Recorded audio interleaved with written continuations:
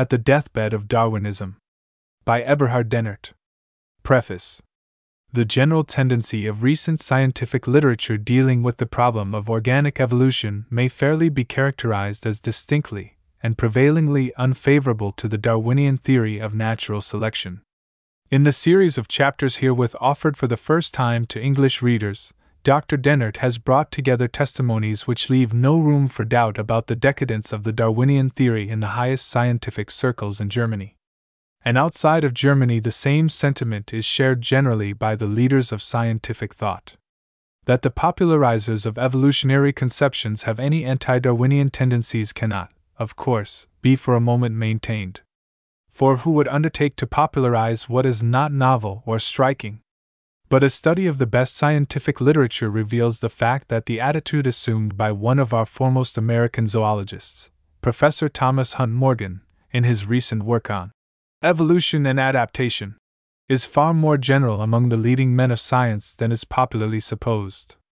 Professor Morgan's position may be stated thus: he adheres to the general theory of descent, i.e., he believes the simplest explanation which has yet been offered of the structural similarities between species within the same group is the hypothesis of a common descent from a parent species.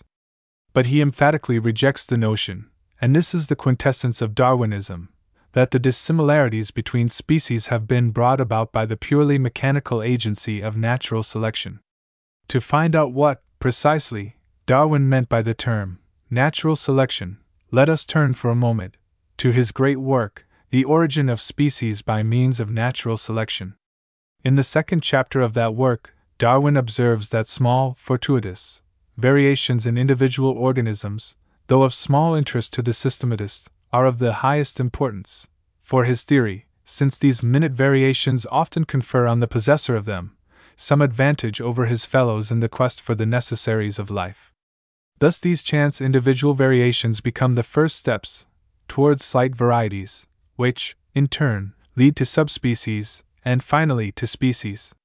Varieties, in fact, are incipient species, hence small, fortuitous, fluctuating, individual variations, i.e., those which chance to occur without predetermined direction, are the first steps in the origin of species. This is the first element in the Darwinian theory. In the third chapter of the same work we read, "It has been seen in the last chapter that amongst organic beings in a state of nature there is some individual variability. But the mere existence of individual variability and of some few well-marked varieties, though necessary as a foundation of the work, helps us but little in understanding how species arise in nature. How have all those exquisite adaptations of one part of the organization to another part, and to the conditions of life, and of one organic being to another being, been perfected?" Again, it may be asked, how is it that varieties, which I have called incipient species, become ultimately converted into good and distinct species, which in most cases obviously differ from each other far more than do the varieties of the same species? How do those groups of species which constitute what are called distinct genera arise? All of these results follow from the struggle for life. Owing to this struggle, variations, however slight and from whatever cause proceeding, if they be in any degree profitable to the individuals of a species, in their infinitely complex relations to other organic beings, and to their physical conditions of life, will tend to the preservation of such individuals and will generally be inherited by the offspring. The offspring also will thus have a better chance of surviving, for of the many individuals of any species which are periodically born, but a small number can survive. I have called this principle by which each slight variation, if useful, is preserved by the term natural selection.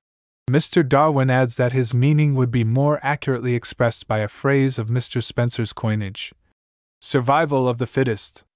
It may be observed that neither natural selection nor survival of the fittest gives very accurate expression to the idea which Darwin seems to wish to convey.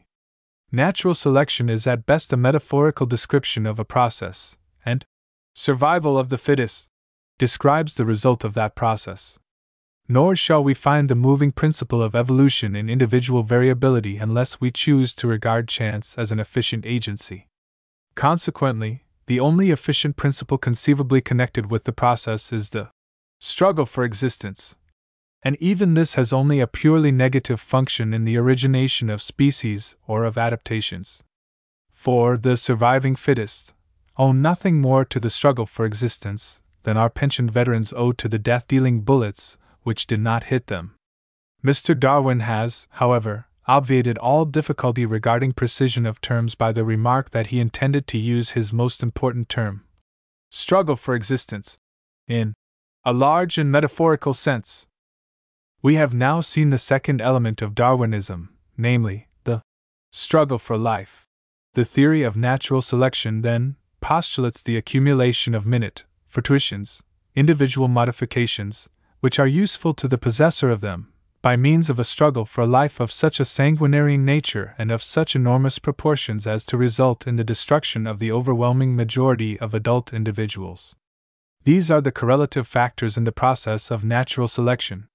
In view of the popular identification of Darwinism with the doctrine of evolution, on the one hand, and with the theory of struggle for life, on the other hand, it is necessary to insist on the Darwinian conception of small, fluctuating, useful variations as the first steps in the evolutionary process. For this conception distinguishes Darwinism from the more recent evolutionary theory, example, of de Vries, who rejects the notion that species have originated by the accumulation of fluctuating variations, and it is quite as essential to the Darwinian theory of natural selection as is the struggle for life. It is, in fact, an integral element in the selection theory. The attitude of science towards Darwinism may, therefore, be conveniently summarized in its answer to the following questions. 1. Is there any evidence that such a struggle for life among mature forms, as Darwin postulates, actually occurs? 2. Can the origin of adaptive structures be explained on the ground of their utility in this struggle, i.e., is it certain or even probable that the organism would have perished had it lacked the particular adaptation in its present degree of perfection? On the contrary, is there not convincing proof that many, and presumably most, adaptations cannot be thus accounted for? The above questions are concerned with the struggle for life. Those which follow have to do with the problem of variations. 3. Is there any reason to believe that new species may originate by the accumulation of fluctuating individual variations? 4.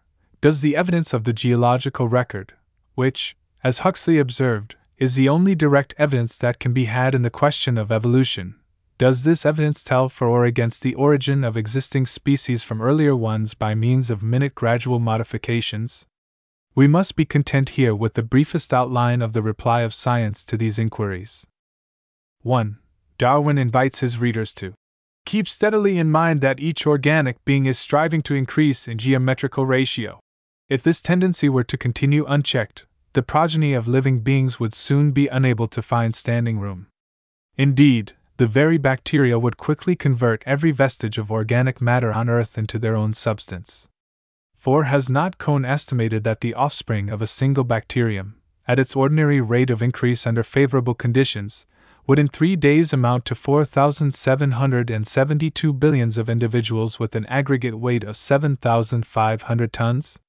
And the 19 million elephants which, according to Darwin, should today perpetuate the lives of each pair that mated in the 12th century, surely these would be a magna pars in the sanguinary contest.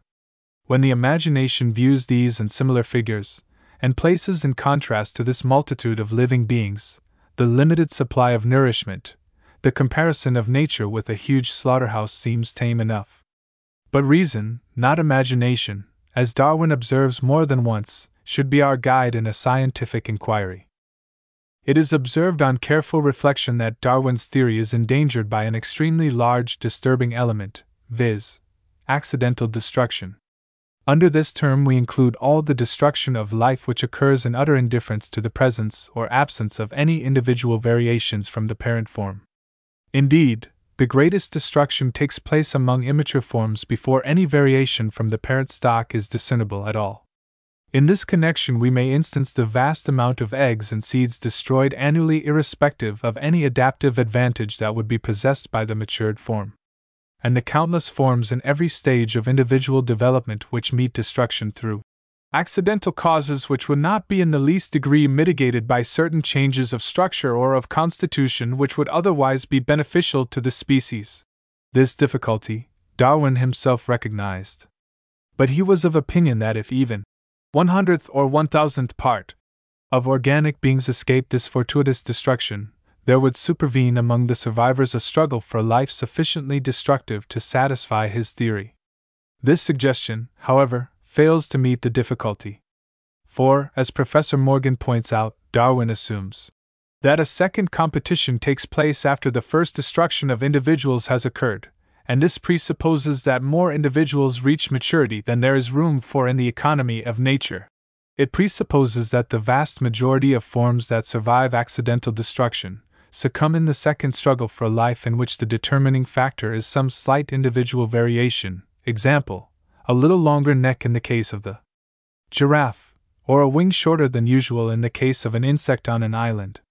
The whole theory of struggle, as formulated by Darwin, is, therefore, a violent assumption. Men of science now recognize that egoism and struggle play a very subordinate part in organic development, in comparison with cooperation and social action. What, indeed, but a surrender of the paramountcy of struggle for life, is Huxley's celebrated Romanes lecture, in which he supplants the cosmic process by the ethical. The French freethinker, Charles Robin, gave expression to the verdict of exact science when he declared, "Darwinism is a fiction, a poetical accumulation of probabilities without proof, and of attractive explanations without demonstration." 2. The hopeless inadequacy of the struggle for life to account for adaptive structures has been dealt with at considerable length by Professor Morgan in the concluding chapters of the work already mentioned. We cannot here follow him in his study of the various kinds of adaptations, example, form and symmetry, mutual adaptation of colonial forms, protective coloration, organs of extreme perfection, tropisms and instincts, etc., in regard to the origin of each of which he is forced to abandon the Darwinian theory. It will suffice to call attention to his conclusions concerning the phenomena of regeneration of organs. By his research in this special field, Professor Morgan has won international recognition among men of science. It was while prosecuting his studies in this field that he became impressed with the utter bankruptcy of the theory of natural selection which Darwinians put forward to explain the acquisition by organisms of this most useful power of regeneration. It is not difficult to show that regeneration could not in many cases, and presumably in none, have been acquired through natural selection, page 379. If an earthworm, Allelobophora factida, be cut in two in the middle, the posterior piece regenerates at its anterior cut end, not a head but a tail. Not by the widest stretch of the imagination can such a result be accounted for on the selection theory. Quite the reverse case presents itself in certain planarians. If the head of Planaria lugubris is cut off just behind the eyes, there develops at the cut surface of the head piece another head turned in the opposite direction. These and other reasons, concludes Professor Morgan, page 381, indicate with certainty that regeneration cannot be explained by the theory of natural selection. The ingenuity of the Darwinian imagination, however, will hardly fail to assign some reason why two heads are more useful than one in the above instance, and thus reconcile the phenomenon with Darwinism. For, according to Professor Morgan, to imagine that a particular organ is useful to its possessor and to account for its origin because of the imagined benefit conferred, is the general procedure of the followers of the Darwinian school. Personal conviction, mere possibility, writes Cataphages, are offered as proofs, or at least as arguments in favor of the theory. The realms of fancy are boundless, is Blanchard's significant comment on Darwin's explanation of the blindness of the mole. On this class of speculation, says Bateson in his Materials for the Study of Variation, referring to Darwinian speculation as to the beneficial or detrimental nature of variations. On this class of speculation, the only limitations are those of the ingenuity of the author. The general form of Darwin's argument, declared the writer of a celebrated article in the North British Review, is as follows. All these things may have been, therefore my theory is possible, and since my theory is a possible one, all those hypotheses which it requires are rendered probable. 3. We pass now to the question of the possibility of building up a new species by the accumulation of chance individual variations. That species ever originate in this way is denied by the advocates of the evolutionary theory which is now superseding Darwinism. Typical of the new school is the botanist Hugo de Vries of Amsterdam. The first steps in the origin of new species according to de Vries are not fluctuating individual variations, but mutations, i.e., definite and permanent modifications. According to the mutation theory, a new species arises from the parent species, not gradually but suddenly. It appears suddenly, without visible preparation and without transitional steps. The wide acceptance with which this theory is meeting must be attributed to the fact that men of science no longer believe in the origin of species by the accumulation of slight fluctuating modifications. To quote the words of de Vries, fluctuating variation cannot overstep the limits of the species, even after the most prolonged selection, still less can it lead to the production of new, permanent characters. It has been the wont of Darwinians to base their speculations on the assumption that an inconceivably long time could effect almost anything in the matter of specific transformations. But the evidence which has been amassed during the past 40 years leaves no doubt that there is a limit to individual variability which neither time nor skill avail to remove. As M.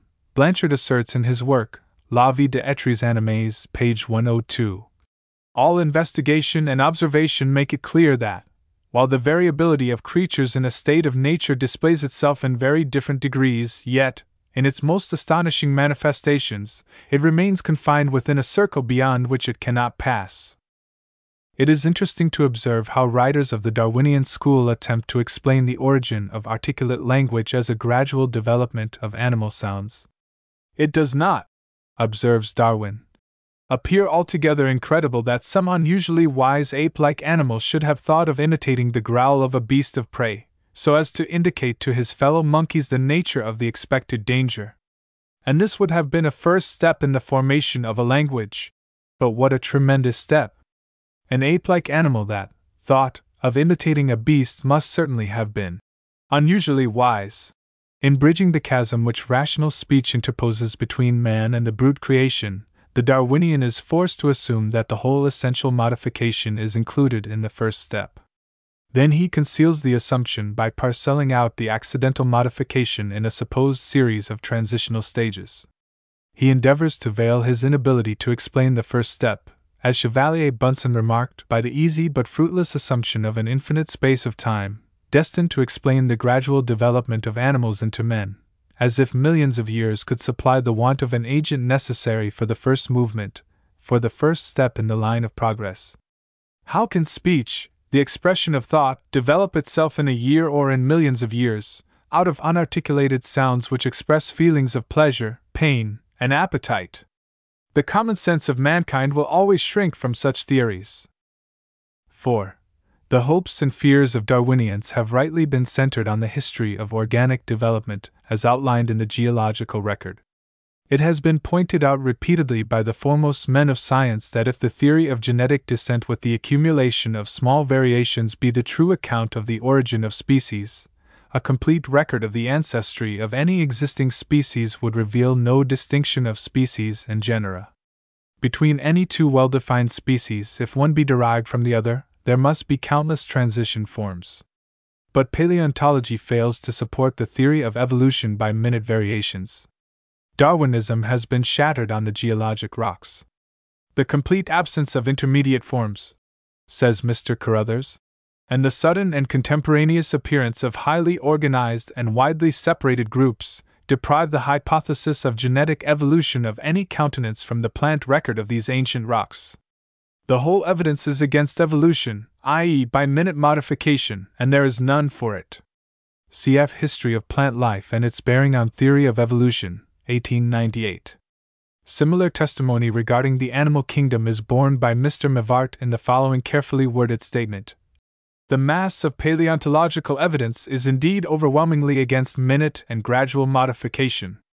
The Darwinian theory, declared Professor Fleischmann of Erlangen recently, has not a single fact to confirm it in the realm of nature.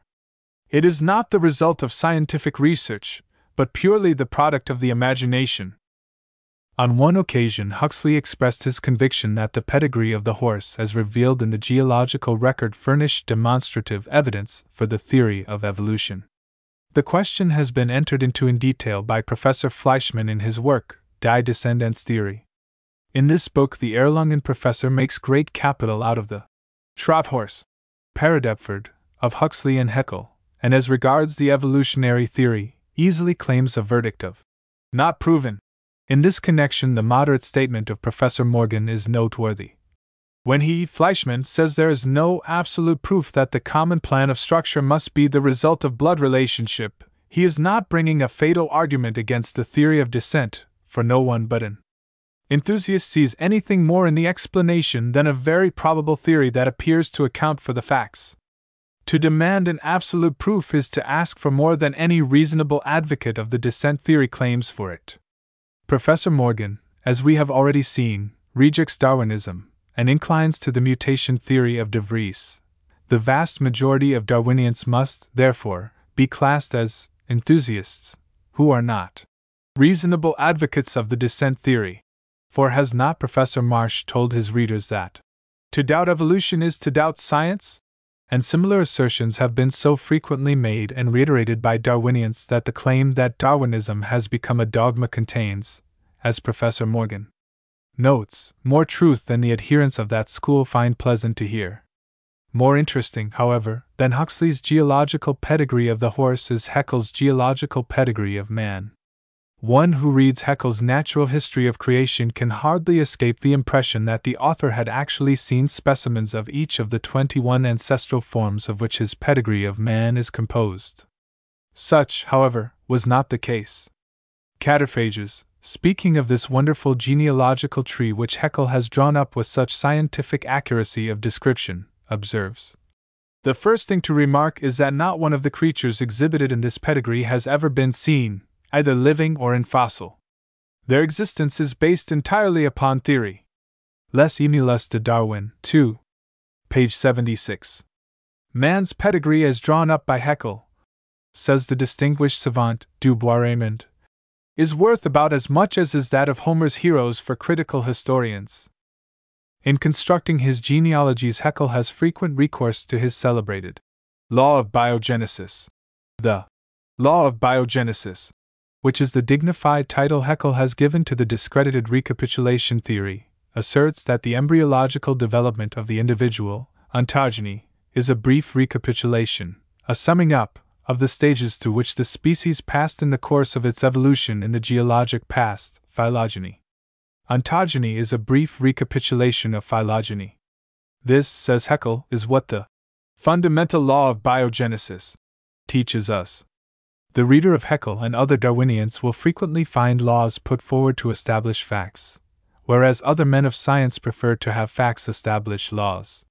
When, therefore, as Cataphages remarks, the transition between the types which Haeckel has incorporated into his genealogical tree appears too abrupt, he often betakes himself to ontogeny and describes the embryo in the corresponding interval of development.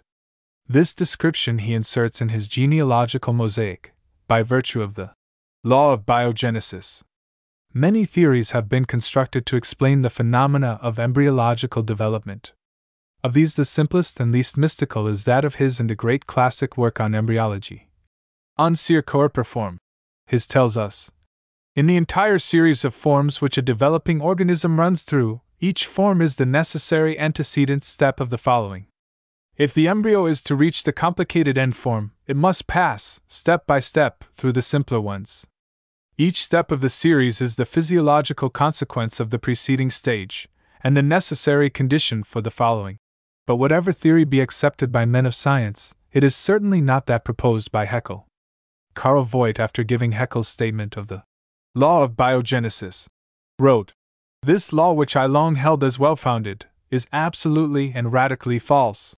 Even Oscar Hertwig, perhaps the best known of Haeckel's former pupils, finds it necessary to change Haeckel's expression of the biogenetic law so that a contradiction contained in it may be removed. Professor Morgan, finally, rejects Haeckel's boasted law of biogenesis as, in principle, false, and he furthermore seems to imply that Fleischmann merits the reproach of men of science for wasting his time in confuting the antiquated and generally exaggerated views of writers like Haeckel. Antiquated and generally exaggerated views. Such is the comment of science on Haeckel's boast that Darwin's preeminent service to science consisted in pointing out how purposive adaptations may be produced by natural selection without the direction of mind just as easily as they may be produced by artificial selection and human design. And yet the latest and least worthy production from the pen of this Darwinian philosopher, The Riddle of the Universe, is being scattered broadcast by the anti-Christian press, in the name and guise of popular science. It is therein that the evil consists. For the discerning reader sees in the book itself its own best refutation. The pretensions of Haeckel's consistent and monistic theory of the eternal cosmogenetic process are best met by pointing to the fact that its most highly accredited and notorious representative has given to the world an exposition and defense of pure Darwinian philosophy, a work which, for boldness of assertion, meagerness of proof, inconsequence of argument, inconsistency in fundamental principles and disregard for facts which tell against the author's theory, has certainly no equal in contemporary literature. In the apt and expressive phrase of Professor Paulson, the book fairly drips with superficiality. Von Psychtigkeit treffen. If the man of science is to be justified, as Huxley suggested, not by faith but by verification, Haeckel and his docile Darwinian disciples have good reason to tremble for their scientific salvation. Edwin V. O'Hara. St. Paul, Minnesota. Introduction. During the last few years I have published under this title short articles dealing with the present status of Darwinism. In view of the kind reception which has been accorded to these articles by the reading public, I have thought it well to bring them together in pamphlet form. Indeed, the Darwinian movement and its present status are eminently deserving of consideration, especially on the part of those before whom Darwinism has hitherto always been held up triumphantly as a scientific disproof of the very foundations of the Christian faith. By way of introduction and explanation, some general preliminary remarks may not be amiss here. Previous to 20 or 30 years ago, it was justifiable to identify Darwinism with the doctrine of descent, for at that time Darwinism was the only doctrine of descent which could claim any general recognition. Consequently, one who was an adherent of the doctrine of descent was also a Darwinian. Those to whom this did not apply were so few as to be easily counted. The dispute then hinged primarily on Darwinism. Hence, for those who did not admit the truth of that theory, the doctrine of descent was for the most part also a myth. I say, for the most part, for there were already even at that time a few clear-sighted naturalists, Wigand, Nägeli, Koehliker and others, who saw plainly the residue of truth that would result from the discussion. But to the overwhelming majority, the alternative seemed to be either Darwinism or no evolution at all. Today, however, the state of things is considerably altered. The doctrine of descent is clearly and definitely distinguished from Darwinism, at least by the majority of naturalists. It is therefore of the utmost importance that this luminous distinction should likewise become recognized in lay circles. My object in these pages is to show that Darwinism will soon be a thing of the past, a matter of history, that we even now stand at its deathbed, while its friends are solicitous only to secure for it a decent burial. Out of the chaos of controversy which has obtained during the last 4 decades there has emerged an element of truth, for there lurks a germ of truth in most errors, which has gained almost universal recognition among contemporary men of science, namely, the doctrine of descent. The fact that living organisms form an ascending series from the less perfect to the more perfect. The further fact that they also form a series according as they display more or less homology of structure and are formed according to similar types. And lastly, that the fossil remains of organisms found in the various strata of the Earth's surface likewise represent an ascending series from the simple to the more complex. These 3 facts suggested to naturalists the thought that living organisms were not always as we find them today, but that the more perfect had developed from simpler forms through a series of modifications. These thoughts were at first advanced with some hesitation, and were confined to narrow circles. They received, however, material support when, during the 4th decade of the 19th century, the splendid discovery was made by K.E. von Baer that every organism is slowly developed from a germ, and in the process of development passes through temporary lower stages to a permanent higher one. Even at that time, many naturalists believed in a corresponding development of the whole series of organisms, without, of course, being able to form a clear conception of the process. Such was the state of affairs when Darwin in the year 1859 published his principal work, The Origin of Species by Means of Natural Selection. In this work, for the first time, an exhaustive attempt was made to sketch a clear and completely detailed picture of the process of development. Darwin started with the fact that breeders of animals and growers of plants, having at their disposal a large number of varieties, always diverging somewhat from each other, choose individuals possessing characteristics which they desired to strengthen, and use only these for procreation. In this manner, the desired characteristic is gradually made more prominent, and the breeder appears to have obtained a new species. Similar conditions are supposed to prevail in nature, only that there is lacking the selecting hand of the breeder. Here the so-called principle of natural selection holds automatic sway by means of the struggle for existence. All the various forms of life are warring for the means of subsistence, each striving to obtain for itself the best nourishment, etc. In this struggle, those organisms will be victorious which possess the most favorable characteristics. All others must succumb. Hence, those only will survive which are best adapted to their environment.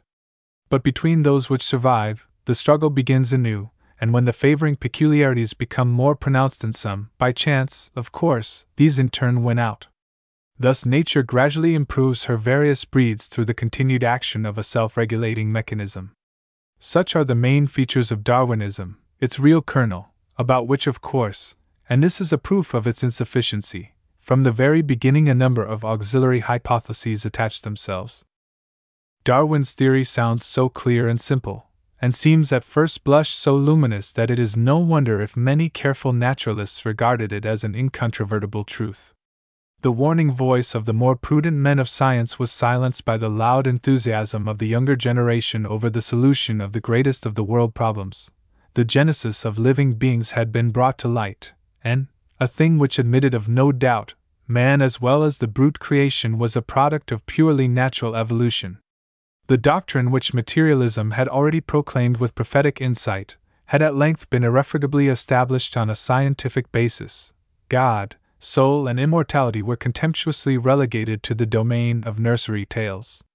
What further use was there for a God when, in addition to the Comte-Laplacian theory of the origin of the planetary system, it had been discovered that living organisms had likewise evolved spontaneously? How could man who had sprung from the irrational brute possess a soul?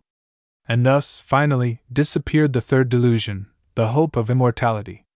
For with death the functions of the body simply cease, as also do those of the brain, which people had foolishly believed to be something more than an aggregation of atoms. The body dissolves into its constituent elements, and serves in its turn to build up other organisms. But as a human body it all turns to dust nor leaves a rack behind. Thus Darwinism was made the basis first for a materialistic, and then for a monistic, view of the world, and hence came to be rigorously opposed to every form of theism. But since, at that time, Darwinism was the only theory of evolution recognized by the world of science, the opposition of the Christian world was directed not specifically against Darwinism, but against the theory of evolution as such. The wheat was rooted up with the tares. I will not discuss here which of the two views concerning creation, the origin of the world in one moment of time, or a gradual evolution of the world and its potentialities, is the more worthy of the creative power of God. Manifestly, the greatness and magnificence of creation will in no way be compromised by the concept of evolution. This, of course, is simply my opinion. Any further statement would be out of place here. But what is the Darwinian position? It is merely a special form of the evolutionary theory, one of the various attempts to explain how the process of development actually took place. Darwinism, as understood in the following chapters, possesses the following characteristic traits. 1. Evolution began and continues without the aid or intervention of a creator. 2. In the production of variations there is no definite law, chance reigns supreme. 3. There is no indication of purpose or finality to be detected anywhere in the evolutionary process.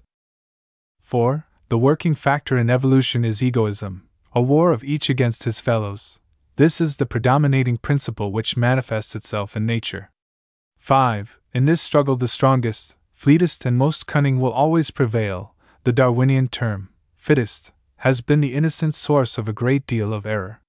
6. Man, whether you regard his body or his mind, is nothing but a highly developed animal. A careful examination of Darwinism shows that these are the necessary presuppositions, or, if you will, the inevitable consequences of that theory. To accept that theory is to repudiate the Christian view of the world. The truth of the above propositions is utterly incompatible, not only with any religious views, but with our civil and social principles as well. The most patent facts of man's moral life, however, cannot be explained on any such hypothesis, and the logic of events has already shown that Darwinism could never have won general acceptance but for the incautious enthusiasm of youth which intoxicated the minds of the rising generation of naturalists and incapacitated them for the exercise of sober judgment. To show that there is among contemporary men of science a healthy reaction against Darwinism is the object of this treatise. The reader may now ask, what, then, is your idea of evolution? It certainly is easier to criticize than to do constructive work. An honest study of nature, however, inevitably leads us to the conclusion that the final solution of the problem is still far distant. Many a stone has already been quarried for the future edifice of evolution by unwearied research during the last 4 decades. But in opposition to Darwinism, it may, at the present time, be confidently asserted that any future doctrine of evolution will have to be constructed on the following basic principles. 1. All evolution is characterized by finality. It proceeds according to a definite plan, and tends to a definite end. 2. Chance and disorder find no place in nature. Every stage of the evolutionary process is the result of law-controlled factors. 3. Egoism and struggle among living organisms are of very subordinate importance in comparison with cooperation and social action.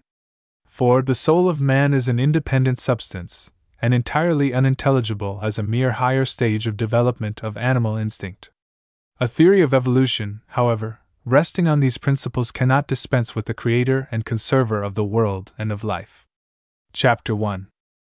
It was a happy day that people threw off the straitjacket of logic and the burdensome fetters of strict method, and mounting the light caparisoned steed of philosophic science, soared into the empyrean, high above the laborious path of ordinary mortals.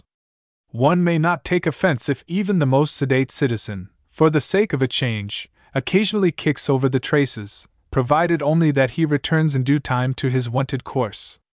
And now in the domain of biology, one is led to think that the time has at length arrived for putting an end to mad masquerade pranks and for returning without reserve to serious and sober work, to find satisfaction therein. With these words did the illustrious Wigand, 25 years ago, conclude the preface to the 3rd volume of his large classical work against Darwinism. True, he did not at that time believe that the mad campaign of Darwinism had already ended to its own detriment, but he always predicted with the greatest confidence that the struggle would soon terminate in victory for the anti-Darwinian camp. When Wigan closed his eyes in death in 1896, he was able to bear with him the consciousness that the era of Darwinism was approaching its end, and that he had been in the right. Today, at the dawn of the new century, nothing is more certain than that Darwinism has lost its prestige among men of science. It has seen its day and will soon be reckoned a thing of the past. A few decades hence, when people will look back upon the history of the doctrine of descent, they will confess that the years between 1860 and 1880 were in many respects a time of carnival, and the enthusiasm which at that time took possession of the devotees of natural science will appear to them as the excitement attending some mad revel. A justification of our hope that Wigan's warning prediction will finally be fulfilled is to be found in the fact that today the younger generation of naturalists is departing more and more from Darwinism. It is a fact worthy of special mention that the opposition to Darwinism today comes chiefly from the ranks of the zoologists, whereas 30 years ago large numbers of zoologists from Jena associated themselves with the Darwinian school, hoping to find there a full and satisfactory solution for the profoundest enigmas of natural science. The cause of this reaction is not far to seek.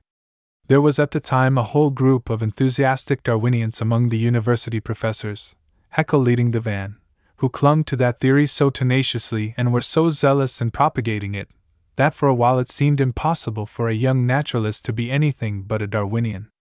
Then the inevitable reaction gradually set in. Darwin himself died, the Darwinians of the 60s and 70s lost their pristine ardor, and many even went beyond Darwin. Above all, calm reflection took the place of excited enthusiasm. As a result, it has become more and more apparent that the past 40 years have brought to light nothing new that is of any value to the cause of Darwinism. This significant fact has aroused doubts as to whether, after all, Darwinism can really give a satisfactory explanation of the genesis of organic forms. The rising generation is now discovering what discerning scholars had already recognized and stated a quarter of a century ago. They are also returning to a study of the older opponents of Darwinism, especially of Wigand. It is only now, many years after his death, that a tribute has been paid to this distinguished savant, which unfortunately was grudgingly withheld during his life. One day recently there was laid before his monument in the Botanical Garden of Marburg a laurel wreath with the inscription, "To the great naturalist, philosopher and man." It came from a young zoologist at Vienna who had thoroughly mastered Wigand's great anti-Darwinian work, an intelligent investigator who had set to work in the spirit of Wigand. Another talented zoologist, Hans Driesch, dedicates to the memory of Wigand 2 books in rapid succession and reprehends the contemporaries of that master of science for ignoring him.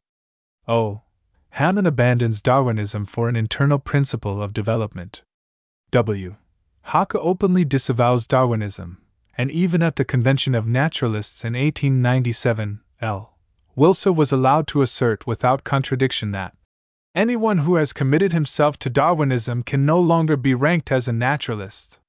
These are all signs which clearly indicate a radical revolution, and they are all the more significant since it is the younger generation, which will soon take the lead, that thinks and speaks in this manner. But it is none the less noteworthy that the younger naturalists are not alone in this movement. Many of the older men of science are swelling the current.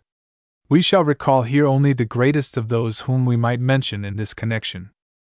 Julius von Sachs, the most gifted and brilliant botanist of the last century, who unfortunately is no longer among us, was in the 60s an outspoken Darwinian, as is evident especially from his History of Botany and from the first edition of his Handbook of Botany. Soon, however, Sachs began to incline toward the position assumed by Nägeli, and as early as 1877, Wigand, in the third volume of his great work, expressed the hope that Sachs would withdraw still further from Darwinism. As years went by, Sachs drifted more and more from his earlier position, and Wigand was of opinion that to himself should be ascribed the credit of bringing about the change. During his last years, Sachs had become bitterly opposed to Darwinism, and in his masterly Physiological Notes, he took a firm stand on the internal factors of evolution. During recent years I had the pleasure of occasional correspondence with Sachs. On the 16th of September 1896, he wrote me, "For more than 20 years I have recognized that if we are to build up a strictly scientific theory of organic structural processes, we must separate the doctrine of descent from Darwinism." It was with this intention that he worked during the last years of his life, and it is to be hoped that his school will continue his researches with this aim in view. The tendency among naturalists to return to Wigand is well exemplified in an article contributed to the Preußischen Jahrbücher for January 1897 by Dr. Karl Camillo Schneider, assistant at the Zoological Institute of the University of Vienna. This article, which is entitled "The Origin of Species," pursues Wigand's train of thought throughout, and whole sentences and even paragraphs are taken verbatim from his main work. This, at all events, is a very instructive indication of the present tendency which deserves prominence, and its significance becomes more evident when we recall how the work of Wigand was received by the non-Christian press a quarter of a century ago. It was either ridiculed or ignored. The two methods of treatment were applied to his writings, which are always readily employed when the critic has nothing pertinent to say. It is interesting to note that Darwin himself employed this method. Wigand once told me that he had sent Darwin a copy of his work and had addressed a letter to him at the same time, merely stating that he had sent the book, making no reference to the line of thought contained in it. Darwin answered immediately in the kindest manner that he had not as yet received the book, but when it arrived he would at once make a careful study of its contents. Darwin did not write to him again, and when a new edition of his works appeared, the work of Wigand, the most comprehensive answer to Darwin ever written, was passed over without even a passing mention. Thus Darwin completely ignored his keenest antagonist. As has been said, the majority of those who wrote about Wigand ridiculed him, very few regarded him seriously, and even these indulged chiefly in personal recriminations. Thus matters stood 25 years ago. Wigand's prediction passed unheeded. That a periodical not having a specifically Christian circle of readers should now publish a condemnation of Darwinism entirely in accordance with the views of Wigand is a fact which indicates a notable change of sentiment during the intervening years. I should not be at all astonished if many who sneered at Wigand 20 years ago now read the article in the Preocetian Jarbiture with entire approval. Ill will towards Wigand has not altogether disappeared even today. This is evident from the fact that as yet Dr. Schneider does not venture to defend Wigand publicly, nor to acknowledge him as his principal authority. We must be content, however, if only the truth will finally prevail. Chapter 2. Striking testimony relative to the present position of Darwinism is borne by the Strasbourg zoologist, Dr. Goethe, who has won fame by his invaluable labors as an historian of evolutionary theory. In the Umschau, No. 5, 1898, he discusses the present status of Darwinism, and the conclusions he arrives at are identical with mine. At the outset, Goethe indicates the distinction between Darwinism and the doctrine of descent, and then points out that the distinguishing features of the former consist not so much in the three facts of heredity, variation, and overproduction, but rather in selection, survival of the fittest, and also in that mystical theory of heredity, the doctrine of pangenesis, which is peculiarly Darwinian. Since this theory of pangenesis has found no adherents, the question may henceforth be restricted to the doctrine of natural selection. This Goethe very well observes. He points, moreover, to the fact that the misgivings that were entertained concerning the doctrine of natural selection on its first appearance were, on the whole, precisely the same as they are today, only with this difference, that formerly they were disregarded by naturalists whose clearness of vision was obscured by excessive enthusiasm, whereas today men have again returned to their sober senses and lend their attention more readily to objections. Goethe recalls the fact that M. Wagner tried to supplement natural selection with his law of migration, and that later on, Romanes and Gulick endeavored to supply the evident deficiencies in Darwin's theory by invoking other principles, and that even at that time, Aschenasy, Braun, and Nägeli, and more recently, the lately deceased Eimer, insisted on the fact of definitely ordered variations, in opposition to the theory of selection. Many naturalists recognize the difficulties but do not abandon the theory of selection, thinking that some supplementary principle would suffice to make it acceptable. Many others refuse to decide either for or against Darwinism and maintain towards it an attitude of indifference. The younger investigators, however, are utterly opposed to it. There can be no doubt that since its first appearance the influence of Darwinism on men's minds has notably diminished, although the theory has not been entirely discarded.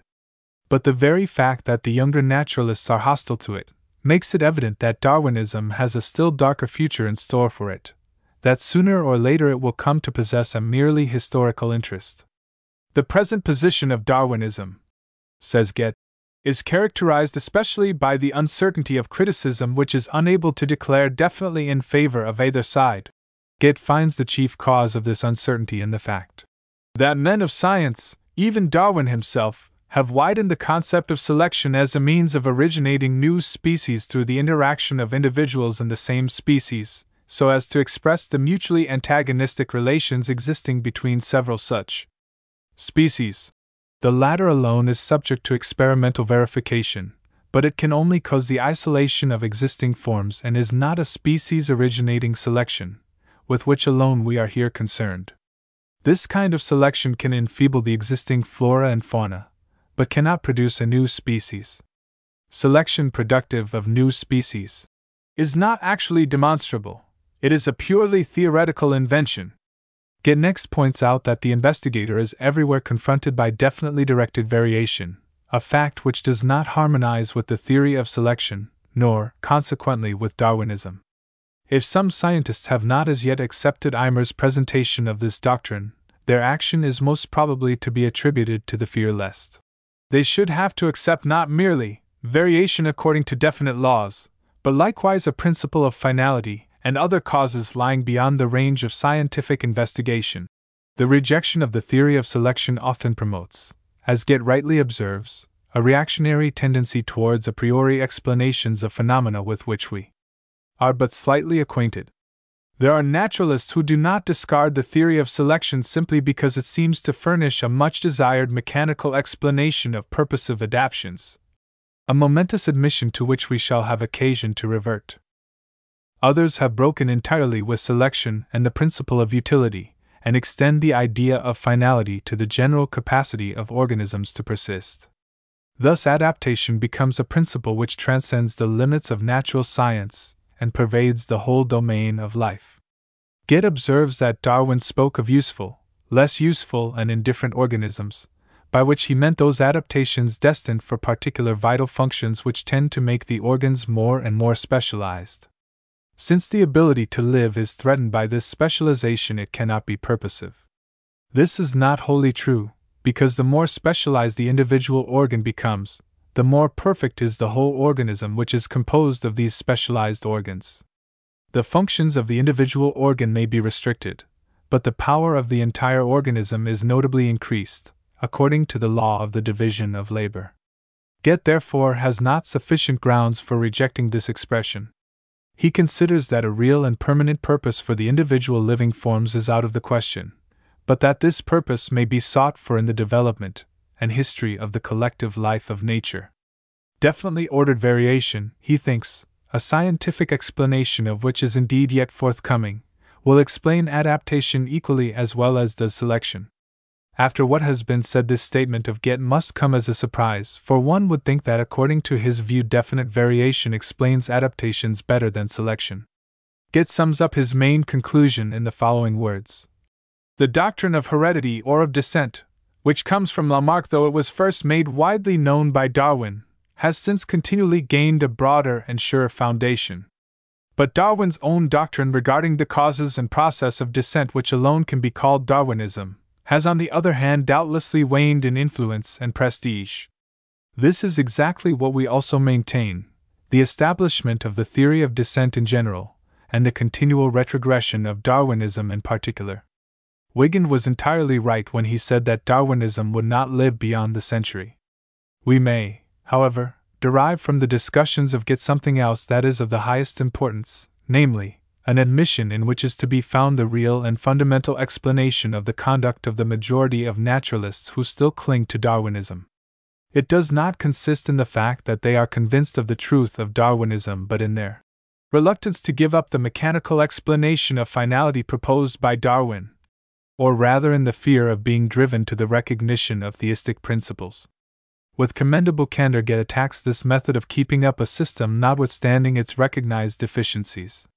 Goethe furthermore points out especially that this recognition is more widespread than one might be able to gather from occasional discussions on the subject. From the account which Goethe gives of the present status of Darwinism, we may safely conclude that Darwinism had entered upon a period of decay. It is in the third stage of a development through which many a scientific doctrine has already passed. The 4 stages of this development are the following. 1. The incipient stage. A new doctrine arises. The older representatives of the science oppose it partly because of keener insight and greater experience, partly also from indolence, not wishing to allow themselves to be drawn out of their accustomed equilibrium. Among the younger generation there arises a growing sentiment in favor of the new doctrine. 2. The stage of growth. The new doctrine continually gains greater favor among the young generation, finding vent in bursts of enthusiasm. Some of the cautious seniors have passed away, others are carried along by the stream of youthful enthusiasm in spite of better knowledge, and the voices of the thoughtful are no longer heard in the general uproar, exultingly proclaiming that to live is bliss. 3. The period of decay. The joyous enthusiasm has vanished. Depression succeeds intoxication. Now that the young men have themselves grown older and become more sober, many things appear in a different light. The doubts already expressed by the old and prudent during the stage of growth are now better appreciated and gradually increase in weight. Many become indifferent. The present younger generation becomes perplexed and discards the theory entirely. 4. The final stage, the last adherents of the new doctrine, are dead or at least old and have ceased to be influential. They sit upon the ruins of a grandeur that even now belongs to the good old time. The influential and directing spirits have abandoned this doctrine, once so important and seemingly invincible, for the consideration of living issues, and the younger generation regards it as an interesting episode in the history of science. With reference to Darwinism, we are in the third stage, which is characterized especially by the indifference of the present middle-aged generation and by growing opposition on the part of the younger coming generation. This very characteristic feature is brought into prominence by the discussion of Git. If all signs, however, are not deceptive, this third stage, that of decay, is drawing to an end. Soon we shall enter the final stage, and with that the tragic comedy of Darwinism will be brought to a close. If someone were to ask me how, according to the count of years, I should determine the extent of the individual stages of Darwinism, this would be my answer. 1. The incipient stage extends from 1859, the year during which Darwin's principal work, The Origin of Species, appeared, to the end of the 60s. 2. The stage of growth, from that time, for about 20 years, to the end of the 80s. 3. The stage of decay, from that time on to about the year 1900. 4. The final stage, the first decade of the new century. I am not by choice a prophet, least of all regarding the weather. But I think it may not be doubted that the fine weather, at least, has passed for Darwinism.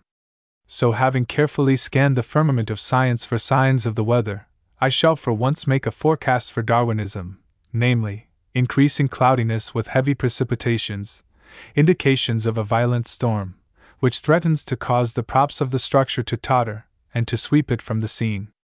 Chapter 3. As further witnesses to the passing of Darwinism, 2 botanists may be cited. The first is Professor Korschinsky, who in number 24, 1899, of the Naturwissenschaftliche Wochenschrift published an article on heterogenesis and evolution, which was to be followed later by a large work on this subject. With precision and emphasis he points to the numerous instances in which there occurs on or in a plant, suddenly and without intervention, a variation which may become hereditary under certain circumstances. Thus, during the last century a number of varieties of garden plants have been evolved. On the basis of such experiments, Korschinsky developed the theory which had been proposed by Koehliker and Wurzburg 30 years earlier, namely, the theory of heterogeneous production, or heterogenesis, as Korschinsky calls it. When one understands that a plant gives rise suddenly and without any intervention to a grain of seed, which produces a different plant, it becomes evident that all Darwinistic speculations about selection and struggle for existence are forthwith absolutely excluded. The effect can proceed only from the internal vital powers inherent in the specified organism acting in connection, perhaps, with the internal conditions of life, which suddenly exert an influence in a new direction. Korschinsky distinguishes clearly and definitely between the principles of heterogenesis and transmutation, gradual transformation through natural selection and the struggle for existence, and in so doing comes to a complete denial of Darwinism. The other naturalist who has dealt Darwinism a telling blow is the botanist of Graz, Professor Haberland. He published some very interesting observations and experiments in the Festschrift für Schwendener, Berlin 1899, Bornträger. They are concerned with Allian javas of the family of mulberry plants, Conocephalus ovatus. The free leaves possess under the outer layer a tissue composed of large, thin-walled, water-storing cells, flat cavities on the upper side, having, furthermore, organs that secrete water, which the botanist calls hydrathodes. These are delicate, small, glandular cells over which are the bundles of vascular fibers, leaf veins, that convey the water to them. Over these in the top layer are so-called water crevices through which the water can force itself to the outside. It is unnecessary to enter upon a closer explanation of the anatomical structure of these peculiar organs. The water which is forced upward by the root pressure of the plant is naturally conveyed through the vascular fibers into the leaves, and at every hydathode the superfluous water oozes out in drops, a phenomenon which one can also very nicely observe, e.g., on the lady's cloak, Alchemilla vulgaris, of the German flora. A portion of the night dew must be attributed to this secretion of water. On the liane, then, Haberland observed a very considerable secretion of water. A full-grown leaf secreted during one night 2.76 g of water, that is 26%, of its own weight. Through this peculiarity, the water supply within the plant is regulated and the danger avoided that any water should penetrate the surrounding tissue in consequence of strong root pressure, which would naturally obstruct the vital function of the entire leaf. Besides, it is to be noticed that in this way an abundant flow of water is produced. The plant takes up large quantities of water from the earth, laden with nutritive salts, and the distilled water is almost pure. It contains only 0.045 g salts, so that the nutritive salts are absorbed by the plant. From these considerations, it necessarily appears that the hydrothodes are of great biological importance to the plant. Haberland then poisoned the plant by sprinkling it with a 0.1% sublimate solution of alcohol. The purpose of this experiment was to ascertain whether in the secretion of water there was question of a merely physical process or of a vital process. In the first case, the action of the hydrothode should continue even after the treatment with the sublimate solution, while in the latter case it should not. As the secretion ceased, the obvious conclusion to be deduced from this experiment is that the hydrothodes do not act as purely mechanical filtration apparatuses, as one might have thought, but that there is here evidence of an active vital process in the plant. The unusual term, poisoning, is therefore really justified under present circumstances. Let me dwell for a moment on this result, for, although it may be somewhat foreign to our present purpose and to the further observations of Haberland, it is very significant in itself. The water moves in the plant in closed cells, as the cells of the aqueous gland are entirely closed, but the organic membrane, as everyone knows, has the peculiar physical property of allowing water to pass through, the pressure, of course, being applied on the side of least resistance. When therefore the water is forced into the cells by root pressure, it is easily intelligible that according to purely physical laws it should come to the surface of the leaf on the side of the least resistance. That is, by way of the water crevices. Even the defenders of vital force would not find any reason in this for not considering the phenomenon of distillation in this case a purely physical phenomenon. And still, according to Haberland's experiments, it is not. The sublimate could at most only impede the process of filtration, but should under no circumstances have destroyed it. But it does destroy it, and the hydrothode dies. The conclusion certainly follows from this that this process is connected with some vital function. Even if the hydrothode is treated with sublimate solution, all the conditions for mechanical filtration still remain. The earth has moisture which can be taken up by the roots, so that root pressure still exists. The water is in all cases conveyed to the hydrothodes through the vascular fibers. The cell walls of the hydrothodes are still adapted for filtration, and yet they do not filter. Hence some other factor must join itself to the physico-mechanical process of filtration and affect or destroy it, and this factor can be found only in the protoplasm, the vital element of the cells. For we know that the sublimate acts with pernicious effect on it, and in such a manner that it destroys its entire power of reaction. It kills it, as we say. The experiment under discussion has, therefore, great significance for our view of the vital processes in the plant. It proves beyond doubt that these processes are in no way of a purely mechanical nature, but that there is something underlying all this, a hitherto inexplicable something, which we call life. In all vital activities, physical and chemical processes certainly do occur. They do not, however, take place spontaneously but are made use of by the vital element of the plant to produce an effect that is desirable or necessary for the vital activity of the plant. If the vital element is dead, no matter how favorable the conditions may be for chemical and physical processes, these do not take place, and the effect necessary for life is not obtained. It is very remarkable after all that according to the experiment of Haberland this peculiar relation should become apparent in a process that is so open to our investigation as the filtration of water through the cell wall of a plant. After what has been said, I consider this simple experiment of Haberland of great significance, for it is a direct proof of the existence of a vital force. One may resist to his heart's content, but without avail. Vital force is again finding its way into science. More and more cognizance is being taken of the fact that 60 and 70 years ago people jumped at conclusions very imprudently when they believed that the first artificial preparation of organic matter, urea, by Wohler, had proven the non-existence of a vital force.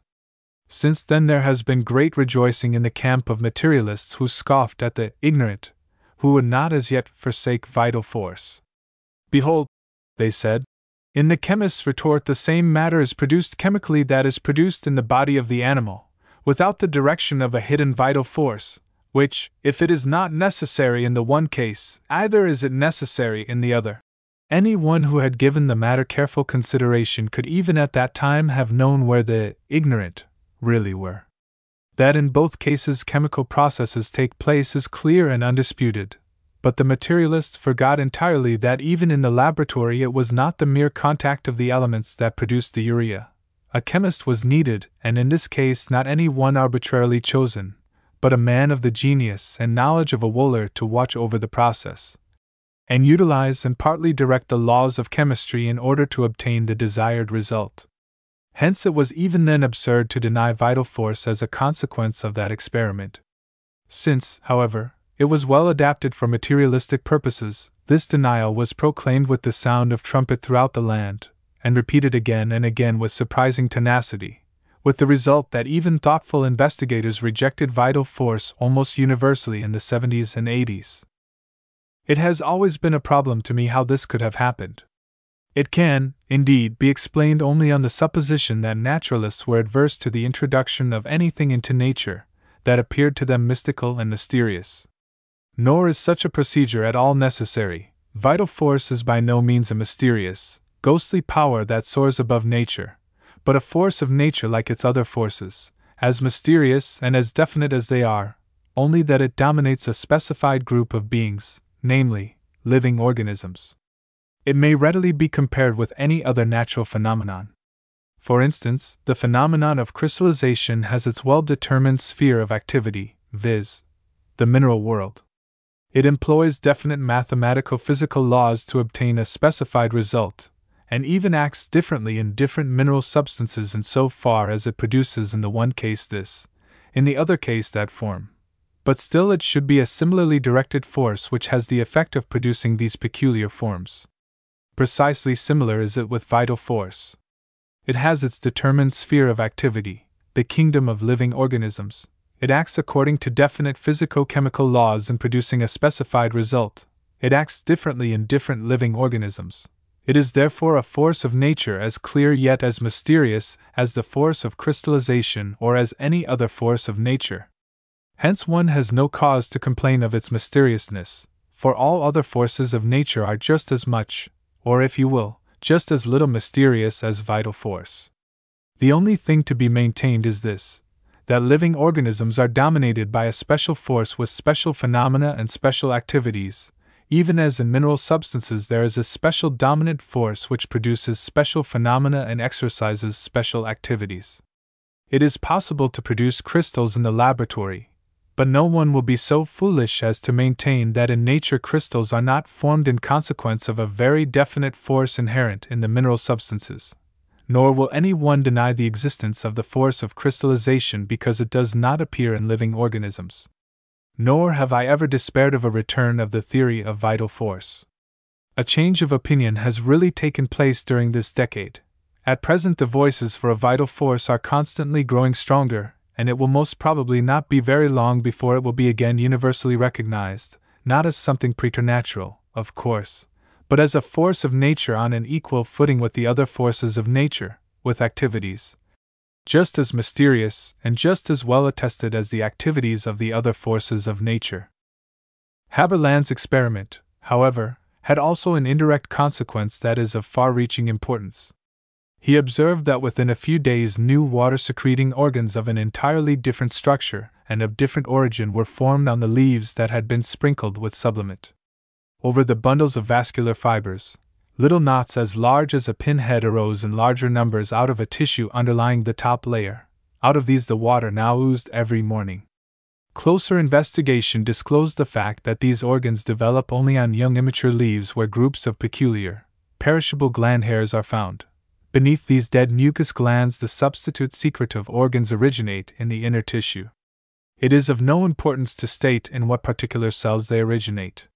Suffice it to say that they are colorless capillary tubes originating in various cells, projecting like the hairs of a brush, containing living protoplasm and evanescent chlorophyll. It is also important to note that this new organ is immediately connected with the water-conducting system consisting of bundles of vascular fibers.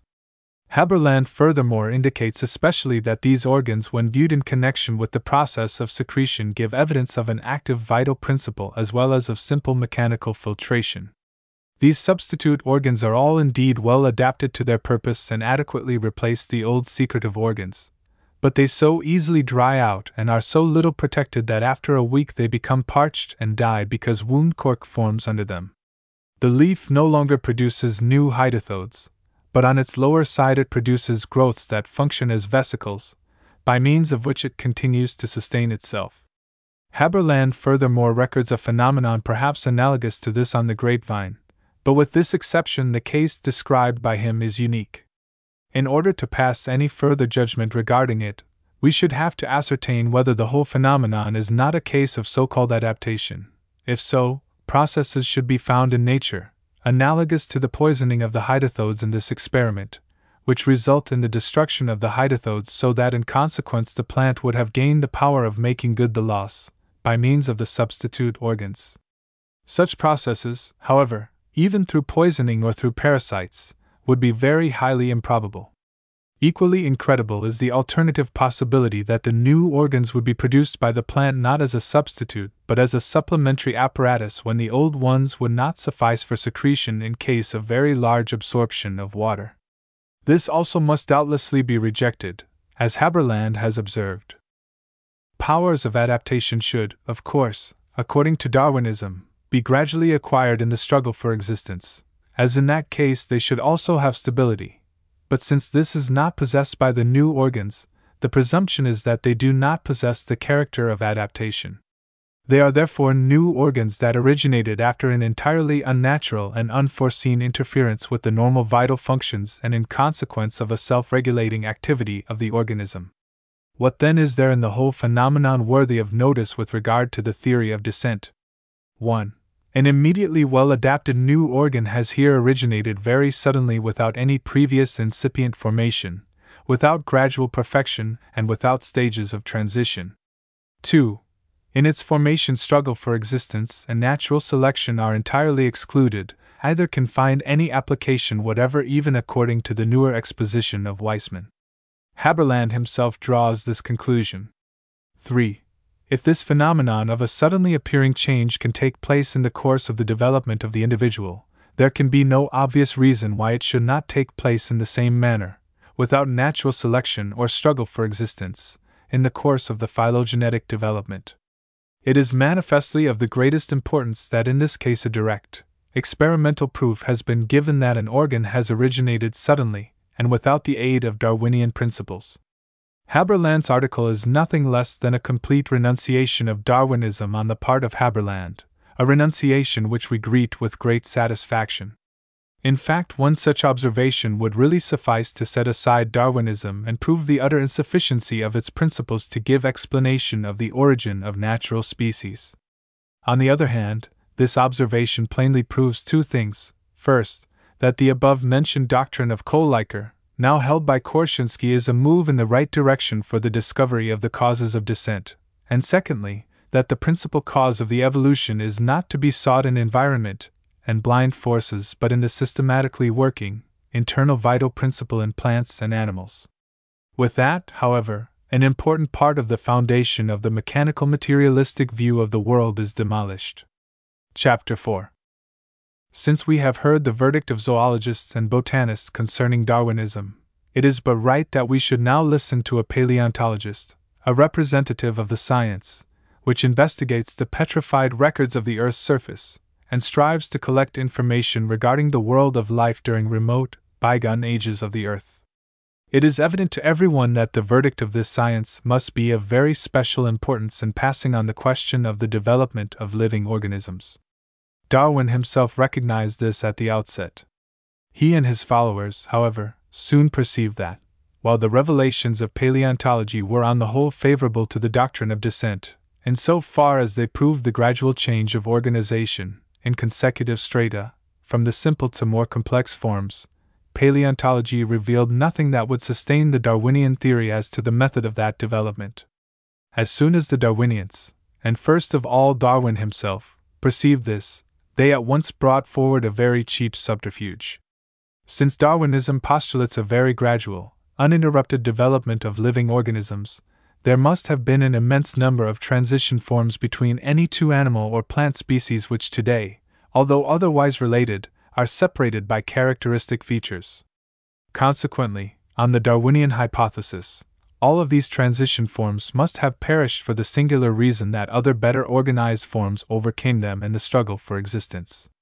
If therefore the millions of transition forms were still missing, and the known petrified forms of older strata of the earth did not reveal them, the Darwinians were able to console themselves until from 20 to 40 years ago, with the assertion that our knowledge was still too deficient, that a more thorough investigation of the Earth's surface and especially of out-of-the-way parts would eventually bring to light the supposed transition forms. Such assertion affords very poor consolation, and is anything but scientific. The method of natural science consists in establishing general principles on the basis of the materials actually furnished by experiments and observation, and not in excogitating general laws and then consoling oneself with the thought that while our knowledge of nature is as yet extremely imperfect, time will furnish the actual material necessary to substantiate our guesses. But since then many a year has come and gone, and Darwinism has caused, and for that alone it deserves credit, a diligent research in every field of natural science, and has promoted among paleontologists a search for the missing transition forms. The materials of investigation from the field of paleontology have also wonderfully increased during these decades. Hence it is worthwhile now at the dawn of the new century to examine this material with a view to its availableness for the theory of descent and especially for Darwinism. Professor Steinmann has recently done so in Freiburg in Breisgau, on the occasion of an address as rector of the university. What conclusions did he reach? Steinmann declares it to be the primary task of post-Darwinian paleontology to arrange the fossil animal and plant remains in the order of descent and thus to build up a truly natural, because historically demonstrable, classification of the animal and plant world. At the outset it is to be noted that for various reasons paleontology is unable to execute this momentous task in its full extent.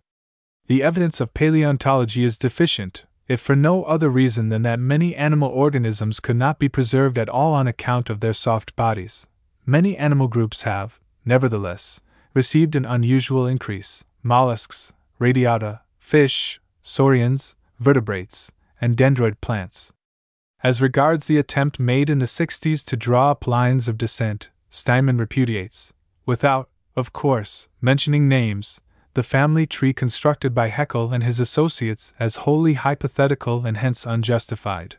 He rightly remarks that their method smacks of the closet. He finds fault with them chiefly because they predicated actuality of this imaginary family tree and fancied that the historical research of the future would have but isolated facts to establish. In speaking of the paleontological research of the last few decades, Steinmann says, "In the light of recent research, fossil discoveries have frequently appeared less intelligible and more ambiguous than before, and in those cases in which an attempt has been made to bring the descent system into agreement with the actual facts, the incongruity between the two has become obvious. Thus, for instance, the well-known Archaeopteryx is not, as was maintained, a connecting link between reptile and bird, but a member of a blindly ending side branch. In fact, paleontological research has proven incapable of finding the transitions between different species, clearly determined by the theory. But the overwhelming abundance of matter called for new endeavors to master it. It was then further discovered, Steinmann finds an illustration of this fact in the Echinodermata, that the well-known fundamental law of biogenesis of Haeckel can be accepted only in a very restricted sense, and may even lead to conclusions absolutely false. We desire to remark here that a fundamental principle should never mislead. If it does so, it is not a fundamental principle. It is of importance to know that according to paleontological investigation, empiric systematizing and phylogenetic classification do not always coincide, as, for instance, in the case of the ammonites.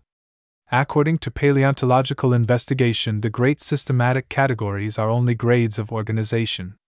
Hence, present-day systematizing is being more and more discarded, and the said categories, as indeed also the lesser groups of forms, must be of polyphyletic origin, that is, they must have descended from different primitive stocks. It may be asked, what bearing has this principle of multiple origins? For a long time reptiles were the predominating vertebrates. When mammals and birds appeared, numerous, varied and strange saurians inhabited land and sea. But, with the end of the chalk period, most saurians seem to have vanished suddenly from the scene, and soon we behold the mainlands and oceans inhabited by mammals of most diverse kinds. The saurians have become almost extinct, and the mammal tribe suddenly shows a most extraordinary variability and power of development. How is either phenomenon to be explained? The disappearance of a group of organisms has been preferably explained since the time of Darwin, by defeat in the struggle with superior competitors. If ever an explanation lacked pertinency, it does so in this case, in which the succumbing group is represented by gigantic and well-preserved animal forms, widely distributed and accustomed to the most varied methods of nutrition, whereas the competitor appears in the form of small, harmless marsupials. It would be equivalent to a struggle between the elephant and the mouse. We acknowledge with pleasure this clear rejection of Darwinism on the part of Steinman. Steinman also rejects the natural extinction of those forms, perhaps from the weakness of old age. Whether he is wholly warranted in doing so seems somewhat doubtful. He tries to explain the phenomenon on the basis of the multiple origin of the mammals, and in fact there is already speculation regarding triple origin, viz., tambretes, marsupials, and the other mammals. Now, if the latter also possessed a multiple origin, the problem of the extinction of the saurians would, according to Steinman, solve itself. One would not need to consider the number of extinct forms as large as is now done. However, he does not enter upon any closer consideration of this question. But he points out, for instance, that today the shells of mollusks, snails, and conchylea are regarded as structures that were acquired only in the course of time for the sake of protection, the disappearance of which, therefore, implied a disadvantage for the respective organisms. This transition would be something extraordinary. But if, on the contrary, one regards the shells as the necessary products of a special kind of assimilation and of the immovableness of certain parts of the body, the gradual disappearance might well be considered a process which may take place in various animal groups with a certain regularity in the course of the phyletic development. The snails devoid of shells, for instance, may be derived with certainty from those possessed of shells. This process has very probably also taken place in different genetic lines. This view is well worth consideration. It stands in sharp opposition, in fundamental principles, to the Darwinian explanation. This calls for special emphasis here. How should one explain the origin of uncrusted mollusks from crusted ones through the struggle for existence, since in such a contest the latter must have had far greater prospect of survival than the former? This view, together with the principle of multiple origin, opens up, according to Steinman, the prospect of an altered conception of the process of formation of the organic world. According to the new conception, the many extinct forms of antiquity are not, as Darwin supposed, unsuccessful attempts and continued aberrations of nature. How this reminds one of that old, naive, much ridiculed idea that fossils were models that God had discarded as unserviceable, but would gain new life and assume hitherto unsuspected relationship to the present organic creation. Science, which seeks after operative causes, at the beginning of the century regarded creation as a multiplicity of phenomena without any causal connection as to their origin. Darwin taught as a fundamental principle the unity and the causal interrelation of creation, but was not entirely able to save this hypothesis from a violent and sudden death. In the future sketch, creation will appear as wholly restricted in itself and lasting. The causes of its limitation lie, up to the time of the intervention of men, solely in the balanced motion of the planet which it peoples. At the close of his address, Steinman points out that behind the problem of the manner of development, there stands the unsolved question regarding its operative causes. Regarding this point, he continues, opinions have perhaps never been so divergent as they are today. The times have passed when the Darwinian explanations were regarded with naive confidence as the alpha and omega of the doctrine of descent. Not only are the adherents of Darwinian ideas divided among themselves, but the theory of Lamarck, somewhat altered, favored by the results of historical investigation, appears more striking and now seems more in harmony with facts than formerly. What is considered by one as the ruling factor in the evolution of organisms is regarded by another as a quantite negligible, or even as the greatest mistake of the century.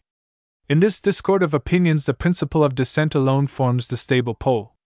Thus Steinman, and we can but applaud his conclusions with undisguised pleasure, for they tend throughout in the direction of our anti-Darwinian view, and deal Darwinism another fatal blow. It is also worthy of special note that this time the blow is dealt from the side of paleontology, for, even if now and again we dissent from Steinman, in this we fully agree with him that the historical method of considering the evidences of bygone periods of creation is at the very least quite as important for passing correct judgment regarding descent, as is the investigation of contemporary living organisms. Indeed, family trees were constructed without regard for paleontology, almost exclusively from an examination of present conditions, and sometimes the author did not even shrink from falsification. This procedure has been bitterly revenged and will take further revenge unless at length a definite end be put to the family tree nuisance, and the respective books, instead of being published anew, be relegated to the lumberroom of science, there to turn yellow amid dust and cobwebs, the curious evidence of gross folly. But only have patience, even that time will come. The conclusions of Steinman, that are most important for us, may be summarized as follows. 1. The family and transition forms demanded from paleontology by Darwinism for its family trees, constructed not empirically but a priori, are nowhere to be found among the abundant materials which paleontological investigation has already produced. 2. The results of the investigation do not correspond with the family groups drawn up according to the so-called biogenetic principle, which principle has in fact led men of science into false paths. 3. At best, the biogenetic principle has a limited validity. We add that later it will undoubtedly follow Darwinism and its family trees into the lumberroom. 4. The results of paleontology, in so far, for instance, as they testified to the sudden disappearance of the saurians and the advent of mammals, everywhere contradict the Darwinian principle of the survival of the fittest in the struggle for existence. 5. The time has long passed when the Darwinian explanations were regarded with naive confidence as the alpha and omega of the doctrine of descent. 6. Only the principle of descent is universally recognized. The how of it, its causes, are today entirely a matter of dispute. Chapter 5.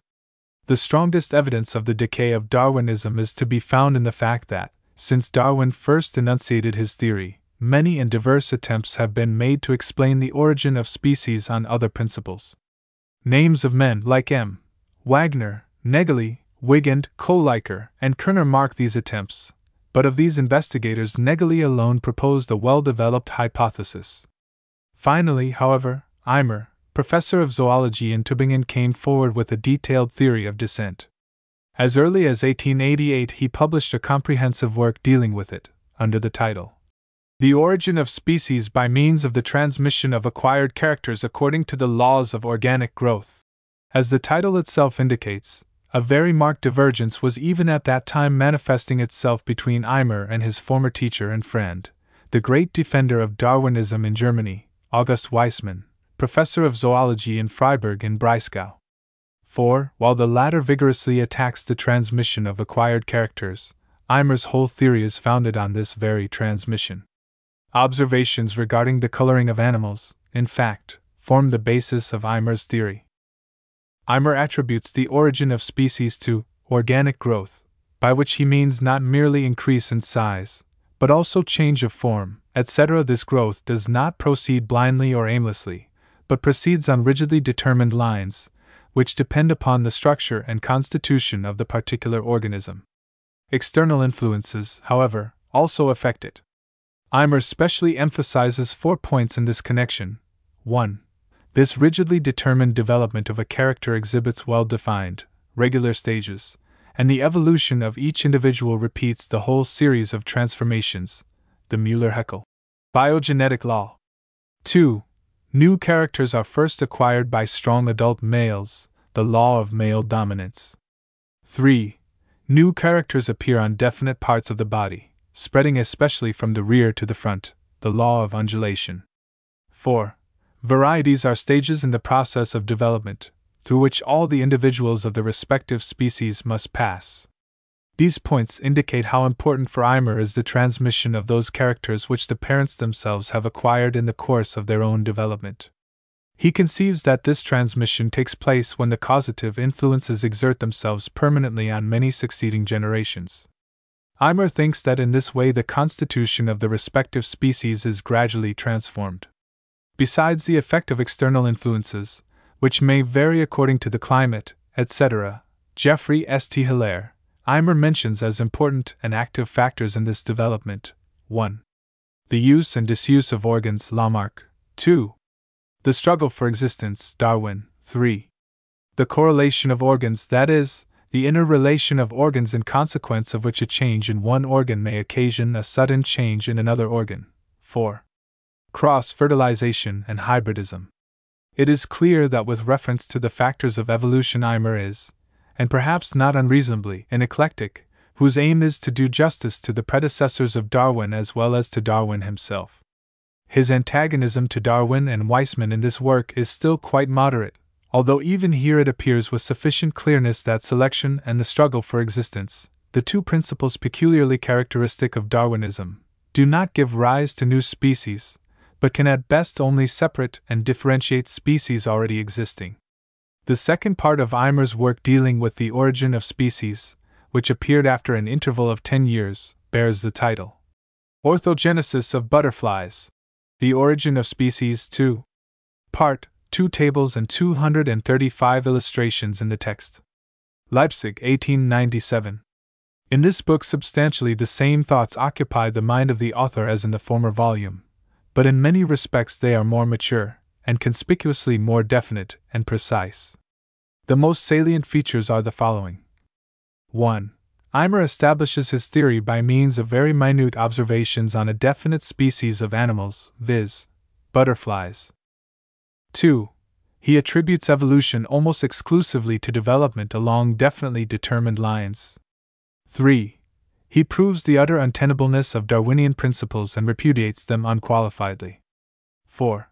In a very distinct and severe manner he gives expression to his opposition to his former friend Weismann. 5. He attacks with telling effect the fantastic Darwinian mimicry. In his general introduction, Eimer first treats of orthogenesis in opposition to the Darwinian theory of selection.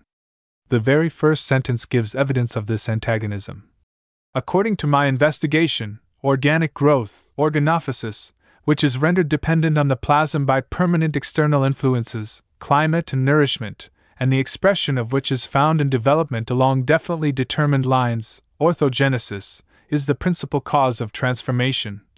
Its occasional interruption and its temporary cessation and is likewise the principal cause of the division of the series of organisms into species. Lamarck's theory of the use and disuse of organs and Darwin's hypothesis of natural selection are consequently pushed into the background. Here also Eimer at once places himself at variance with Nägeli, who had enunciated a similar theory.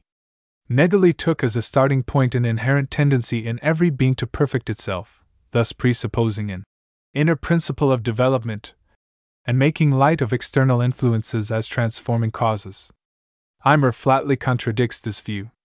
We shall revert to this point in our criticism of his theory.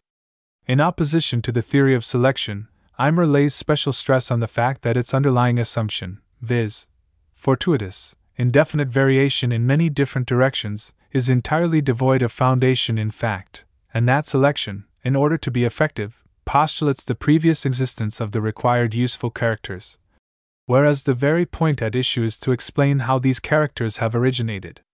Since, therefore, according to Eimer's investigations, there are everywhere to be found only a few, definitely determined lines of variation. Selection is incapable of exercising any choice. The development, furthermore, proceeds without regard for utility, since, for instance, the features that characterize a species of plants are out of all reference to utility. Even if nothing exists that is essentially detrimental, nevertheless very much does exist that bears no reference whatever to immediate good, and was therefore never affected by selection. Further on, Eimer expresses still more clearly the opposition of his theory to that of Darwin, and in so doing he attacks vigorously the omnipotence of selection, so unreasonably proclaimed by the followers of Darwin. Eimer's theory consequently asserts that the essential cause of transmutation is organic growth, a definite variation, which, during long periods of time, proceeds unswervingly and without reference to utility, in but few directions, and is conditioned by the action of external influences, of climate and nourishment.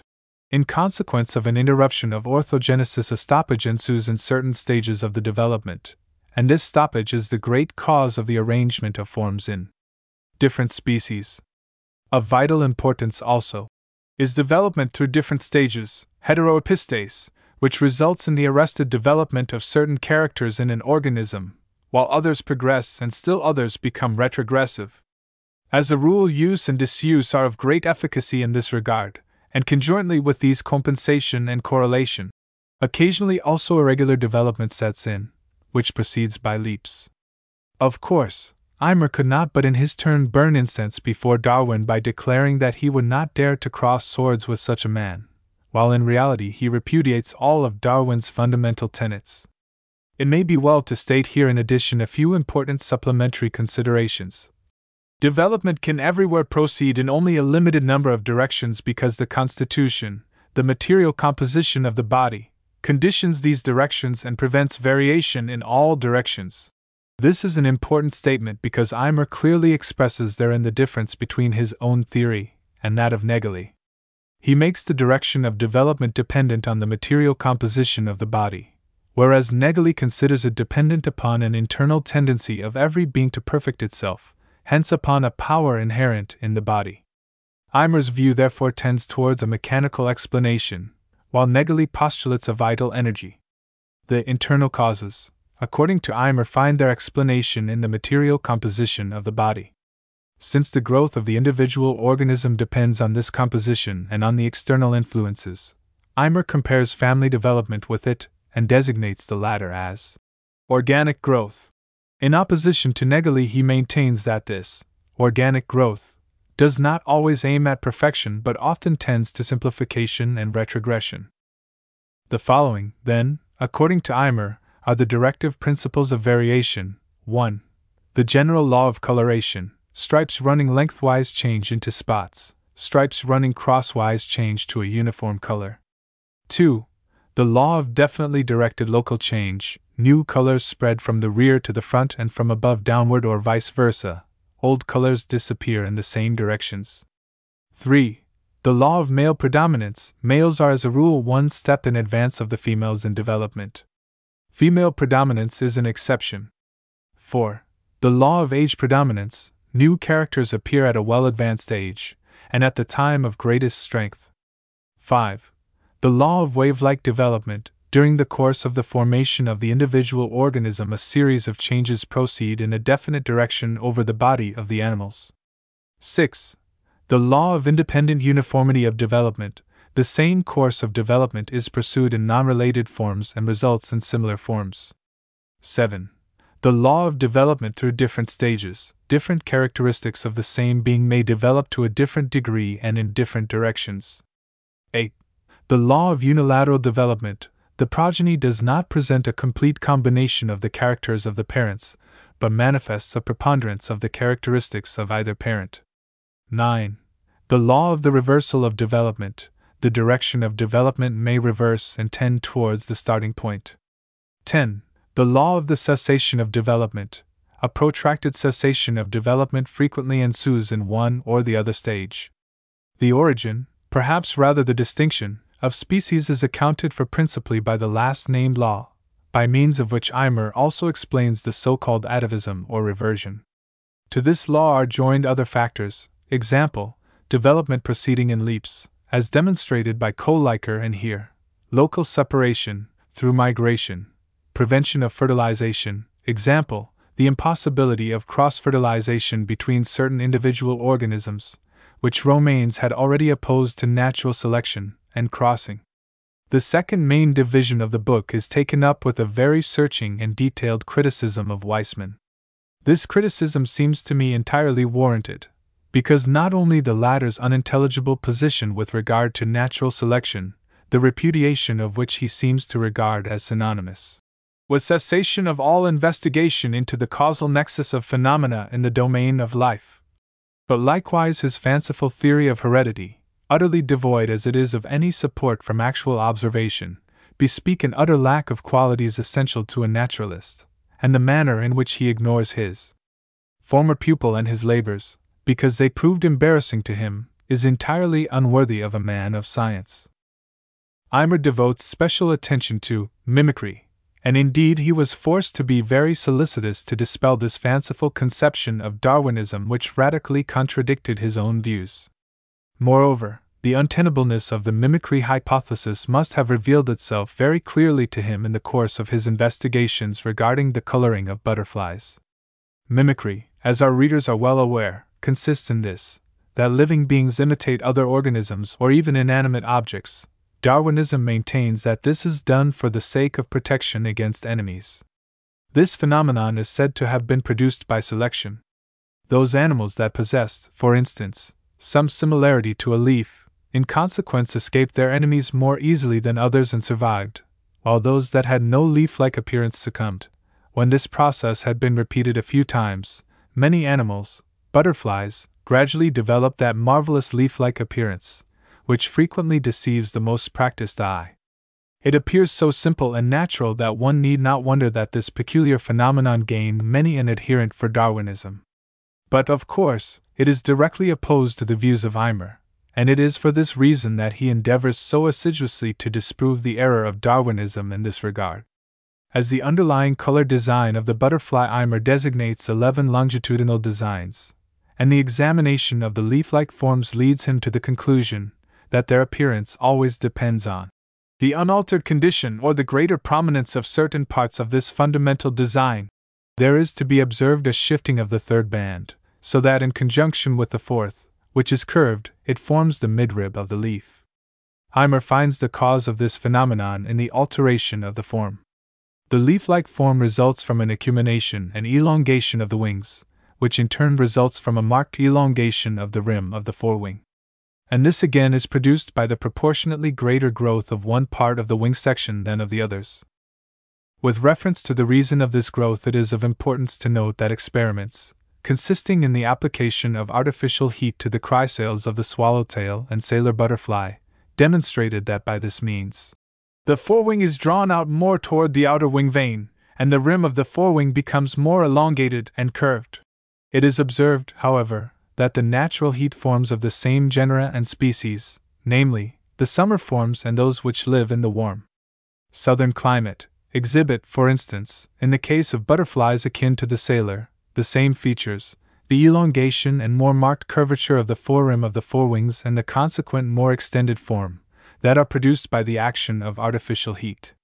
Manifestly, this is a matter of vital importance for the solution of the question. Heat, whether artificial or natural, produces a difference in growth, which results in a change of form and coloring. There is consequently no room for natural selection or the struggle for existence. The leaf-like form is generally associated with the dark, faded colors of dry leaves, and when this similarity disappears, even bright colors appear on the forewings. In many cases, the resemblance to leaves is very imperfect. Different forms of the same species live side by side, and among them are to be found those, the resemblance of which to leaves is extremely slight. All these facts, and especially the frequently recurring retrogression of the leaf-like appearance, justify serious doubt regarding the Darwinian assumption that adaptation was a necessity for the forest butterflies on account of the protection which it provided. An eyewitness furthermore declares that the butterflies that resemble leaves most closely do not always alight on withered leaves, on which they would be almost invisible, but frequently rest on a green background, against which they show off very clearly, and therefore could not long escape the keen eye of birds. Besides, these butterflies are but seldom pursued by the birds, of which there is question here, and hence are in no need of protection. The longer Eimer devoted his attention to the origin of this resemblance, the more the poetic picture of the imitated leaf vanished out of sight, and he became convinced that it involved the necessary expression of the lines of development, which the respective beings were bound to follow, and that there was no question of imitation.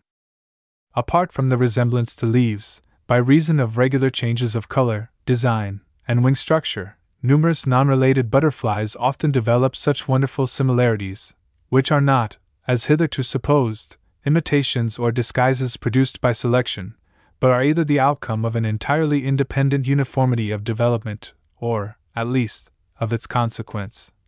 That it must be admitted that external similarity may arise by different means and in various ways. These relations of similarity are of such frequent recurrence because of the limited number of directions of development in which changes or color and design in butterflies may tend.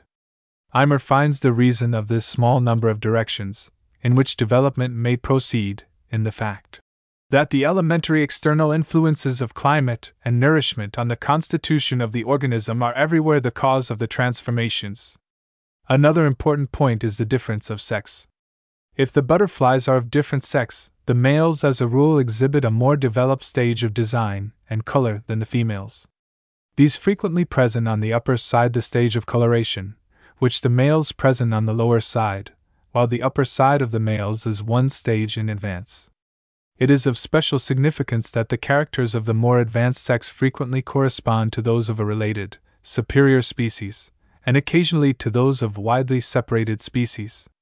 Eimer endeavors to explain male predominance by a more delicate and more developed, i.e., more complex, chemico-physical organization of the male organism.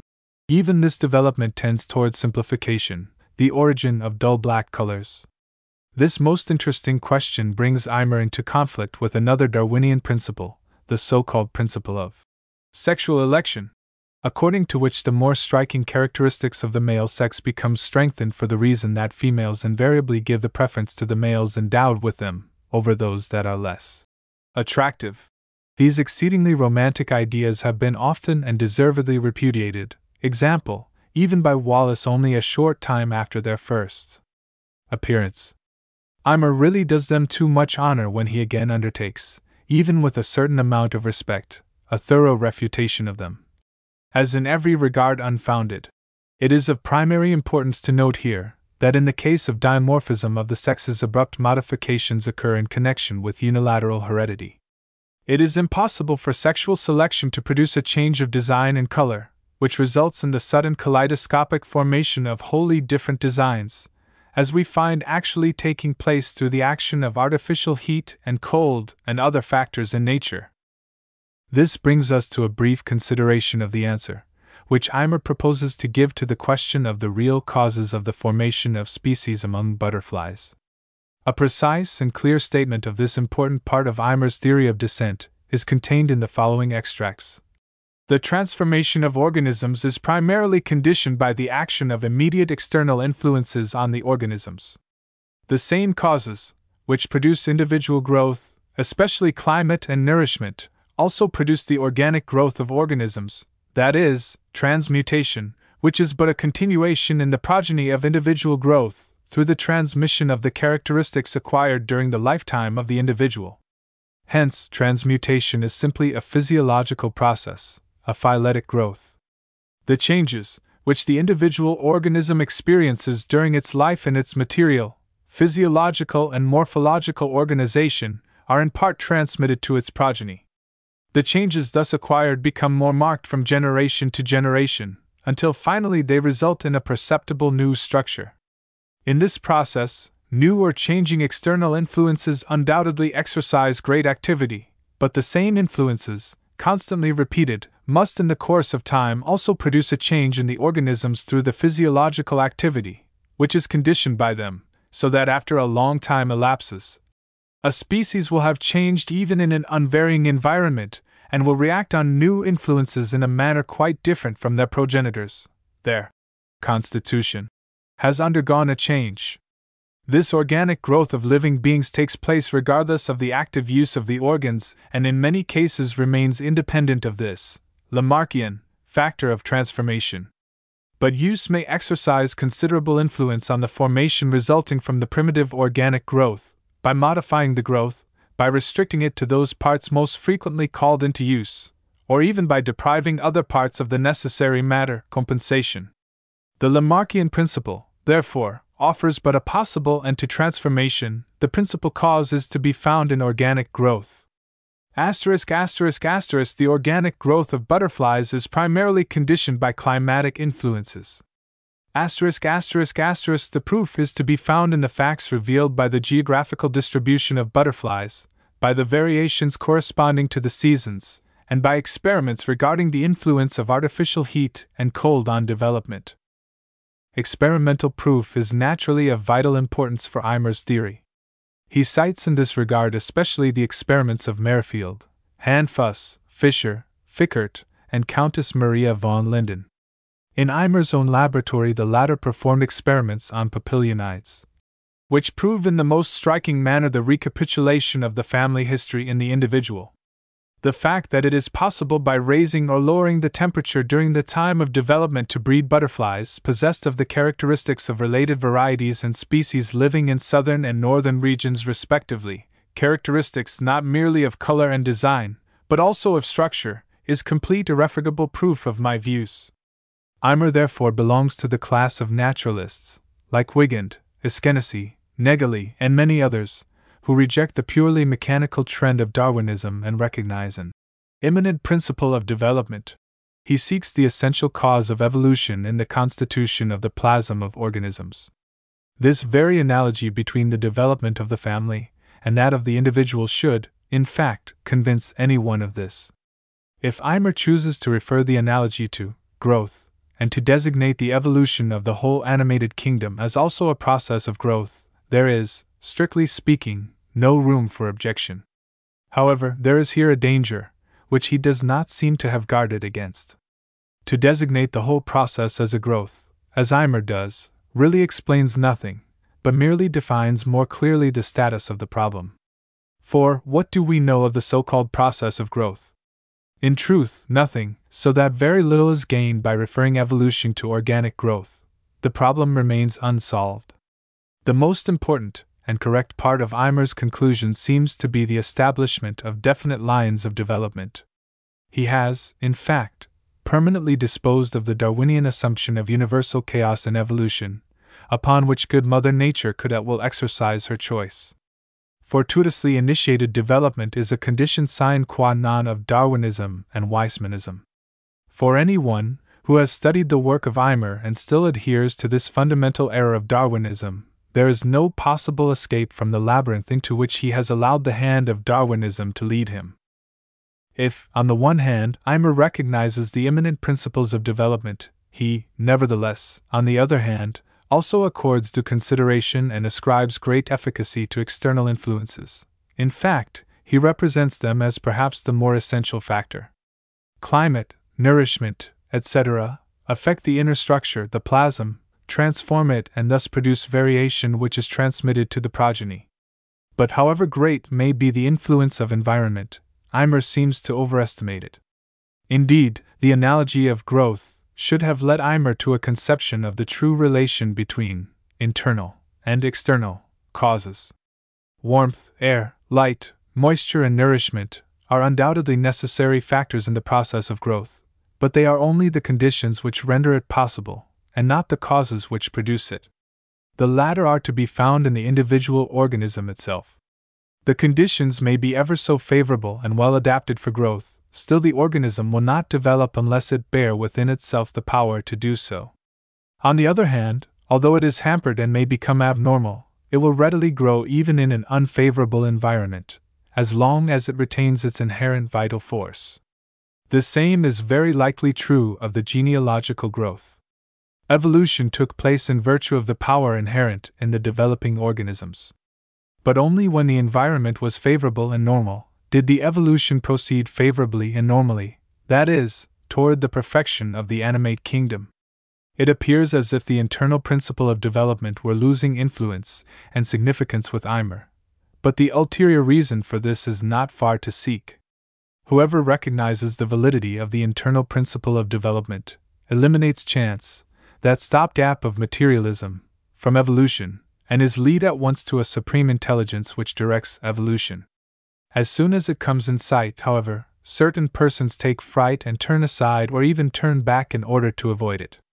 This was the case with Eimer, although perhaps in a lesser degree.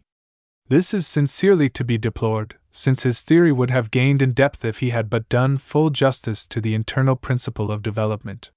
For the same reason he seems to have attacked Nageli's principle of perfection, another fact which is very much to be regretted. True, it is as anti-mechanical as it can be and hence has gained but few adherents, but it is based on truth nevertheless, and will some day prevail in the doctrine of descent. It is perfectly intelligible that the thought of perfection should not have occurred to Eimer or should have slipped his memory during his observations on butterflies. The fact, however, reveals a one-sidedness which he could have avoided. When the notion of utility is rejected, and Eimer rejects it very emphatically in his discussions on mimicry, it is undoubtedly difficult to arrive at the concept of a perfecting tendency. This, however, can in no way mean that this concept should be entirely banished from nature, even as the notion of utility cannot be banished. Even if the coloration and design of the wings of the butterfly do not reveal utility, other characteristics certainly do reveal it. It is one of the fatal mistakes of Darwinism that it fails to recognize the possibility of dividing the characters and qualities of organisms into two large groups, as I attempted to do with more detail, for instance, in my Catechism of Botany. There I called them, page 89, autochthon morphological and adaptive morphological characters. The former reveal no relation to utility, they are innate and distinguish the organism from other organisms.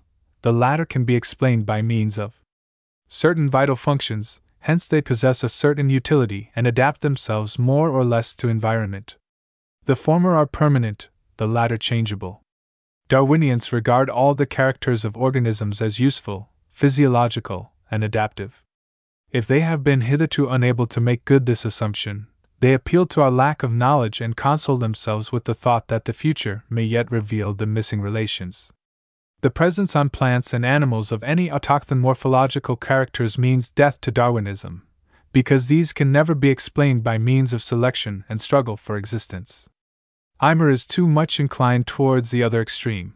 He does not admit the existence of adaptive morphological characteristics. Viewed in this aspect, his repudiation of mimicry may perhaps also seem somewhat harsh and one-sided. In this narrowness of view must also be sought the reason for his complete repudiation of Nageli's principle of perfection.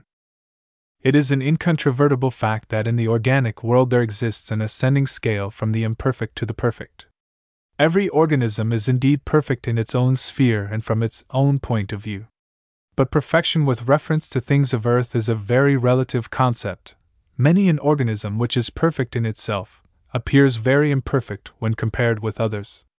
If, then, there is a gradation of animals and plants from the lower to the higher, it is the task of the theory of descent to explain this gradual perfection.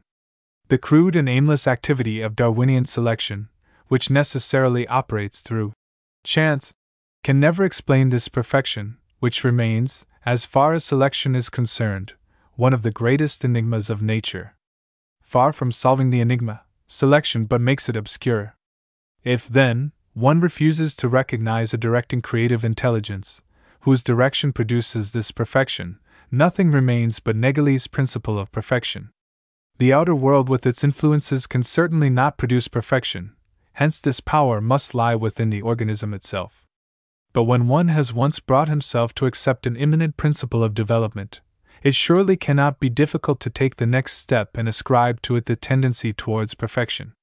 That Eimer does not take this step is, to my mind, a mistake, which must be attributed to his one-sidedness, which, in turn, results from the fact that he generalizes too arbitrarily his observations on butterflies and the conclusions which he draws from them. Animals and plants certainly possess many characteristics which cannot be explained by means of his theory alone.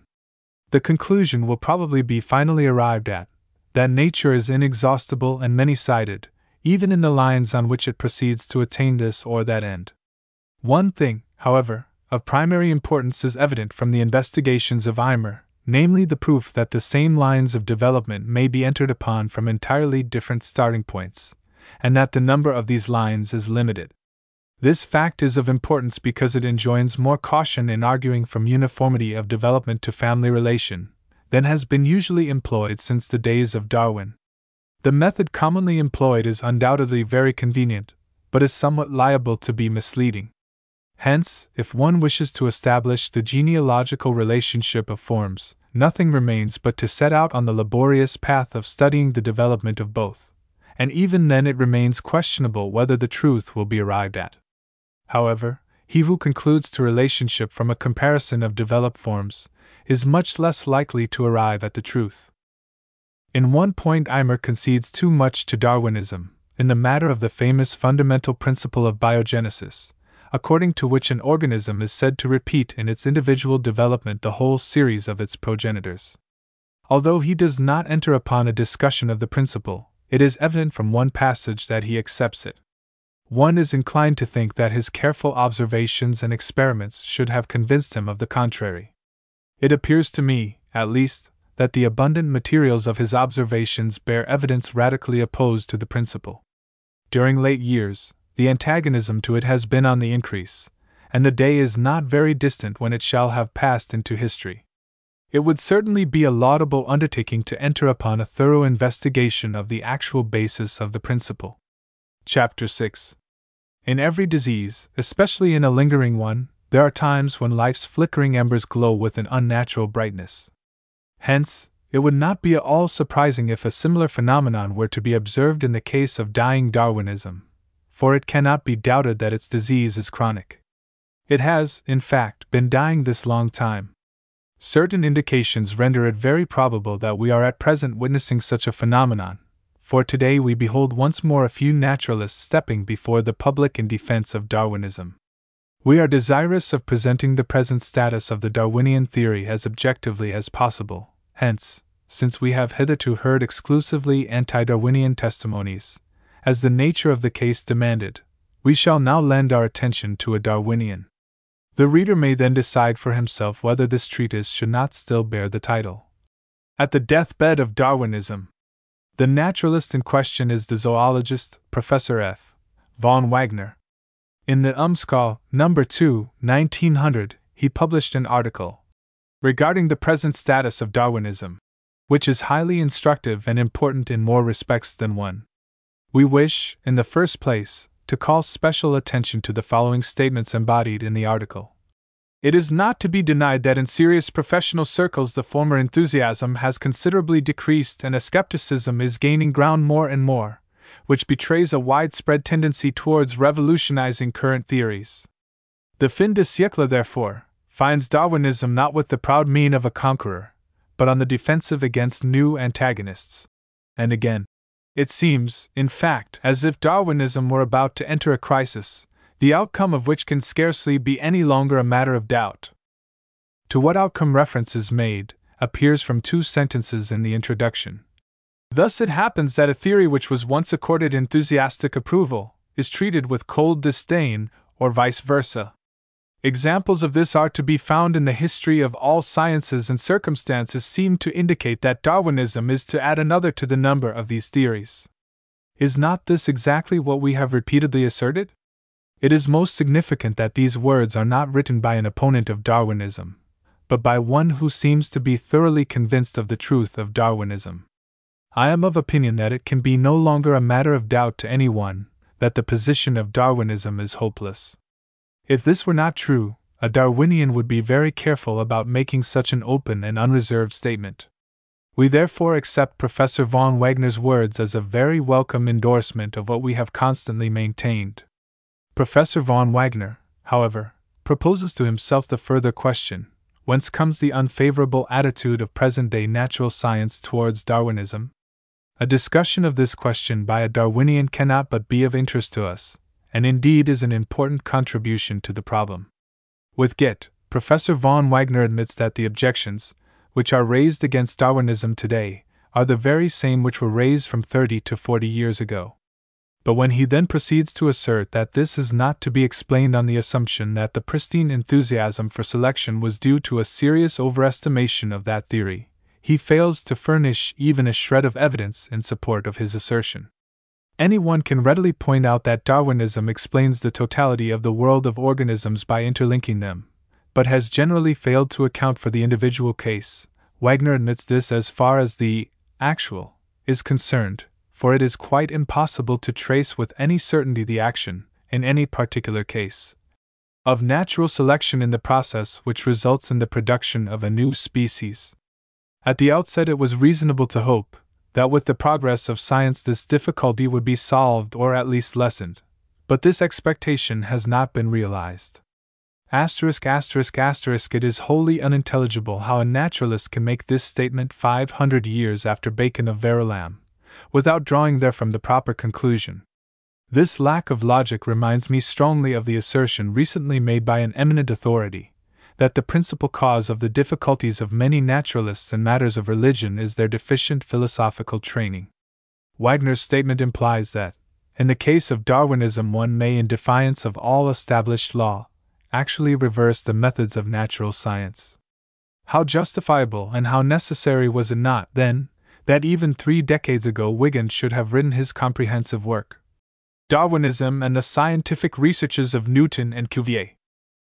Ordinarily, the scientific, inductive, method proceeds from the actual and attempts to deduce from the individual case an explanation which applies to the whole. Here, however, we are face to face with a theory which, according to the candid confession of an advocate, fails in the individual case, but furnishes a unifying explanation of the whole. This means nothing less than a complete subversion of all scientific methods. Usually a theory is deduced from separate observations regarding the actual, but here, and this is what Wigan constantly asserted, the theory was enunciated first, and then followed the attempt to establish it in fact. One could then rest content and trust to the future to establish the theory by producing evidences of the actual in the individual case. But 40 years have elapsed since the Darwinian hypothesis first became known. Naturalists by the thousands have spent themselves in the endeavor to corroborate it by proofs based on actual facts, and today one of its own advocates has to confess that the endeavor has been a total failure. Instead of drawing the conclusion, however, that the theory is unwarranted and that the decrease of enthusiasm for it is therefore a natural consequence, he gratuitously enters a flat denial of this inference. Every intelligent observer must conclude with absolute certainty from this confession of a Darwinian that Darwinism is, in fact, not a scientific but a philosophic theory of nature. But let us proceed to a consideration of the other reasons which Wagner suggests as an explanation of the retrogression of Darwinism. He states as a first reason that scientific research since Darwin has amassed such an abundance of empiric materials for the truth of the principle of descent, that this doctrine has been able, even for some time past, to maintain an independent position and to draw proofs of its truth immediately from nature itself, without the intervention of Darwinism. From which it follows as a matter of course that the question, whether the manner indicated by Darwin for the origin of species is the correct one, has decreased by no means inconsiderably in significance, inasmuch as Darwin's theory could now, if it were necessary, be abandoned with less concern than formerly because it could be relinquished without detriment to the doctrine of descent. It is unintelligible how one can attempt to explain a fact of such importance so superficially. With naive unconcern there appears on the face of it the acknowledgement that Darwinism has really not been based on actual observation but has been enunciated for the sake of the doctrine of descent. Come what may, this must be vindicated. Other means are now said to substantiate it, hence the Darwinian crutches may safely be discarded. The principle of action 20 or 30 years ago was therefore, a poor explanation is better than no explanation. I cannot understand how Wagner dares to credit present-day naturalists with such motives, when he then proceeds to say that with the advance of the principle of development, new lines were entered upon, which led primarily to the corroboration and empiric demonstration of the doctrine of descent, and not of Darwinism. That the theory of Darwin was consequently neglected and, in fact, forced into the background. That the labors specifically attributable to Darwinism as compared with the theory of descent put the former more and more into a false position to the detriment of its prestige. When I say, Wagner has marshaled all these considerations to explain the present aversion to Darwinism, he is guilty of a total subversion of facts. The true state of the case is the very contrary. The credit given by Wagner to the Darwinian theory for stimulating research is the very same as I also accorded it. The purpose of this research undoubtedly was to substantiate not only the doctrine of evolution in general, but also the Darwinian hypothesis in particular. To verify this, one need only glance over the various numbers of the Cosmos, the periodical, which Haeckel and his associates established for that very purpose and which continued to publish good and bad indiscriminately until some time in the 80s when lack of interest compelled its discontinuance. Wagner therefore misconstrues facts when he asserts that there have been no specifically Darwinian researches. Since the thoughts of Darwin first found expression, these researches have been most abundant, and their results have been consigned to the printer's ink. No doubt, and this is the salient point, which Wagner passes over in complete silence, they have been of service only to the doctrine of descent in general, and in spite of the energetic efforts of the Darwinians, they have never led to the ardently desired proof from facts of the hypothesis of selection. This and no other is the state of the case. In view of these vain endeavors, however, intelligent investigators have gradually become perplexed and have turned away from Darwinism, not because they have lost interest in it nor even because they no longer feel the need of it to assist the doctrine of descent, but for the one sole reason that its insufficiency has become more and more apparent, and that all experiments undertaken on its behalf have made the fact clearer and clearer that the first criticism of the great naturalists of the 60s and 70s was perfectly justified. In forming a judgment concerning the whole question, it cannot but be a matter of the utmost significance that men have turned away from Darwinism to entirely different theories of descent. It is a mistake to suppose, as Wagner would have us suppose, that the last decades have produced nothing but generalities regarding the doctrine of descent. For they have also witnessed the publication of a number of significant works, which aimed at giving a better individual explanation than was found in Darwinism. I need but recall Nageli, Eimer, Hacke, and a host of others. The most noteworthy feature of these new views regarding theories of descent is the constantly spreading conviction that the real determining causes of evolution are to be sought for in the constitution of the organisms themselves, hence in internal principles. This view, however, is not only absolutely and diametrically opposed to Darwinism but completely destructive of it as well. The actual circumstances, therefore, are the very reverse of those pictured by Wagner. Darwinism has been rejected not on account of a lack of research, but on account of an abundance of research, which provided its absolute insufficiency. Besides these general points of view, as he calls them, Wagner finds two other considerations of no less importance for explaining the decay of Darwinism. It is an incontrovertible fact that the hereditary transmission of acquired characters has in no way been proved. On the contrary, after it had at first received a general tacit recognition and was postulated by Lamarck, Darwin, and Haeckel, it was denied by Weismann.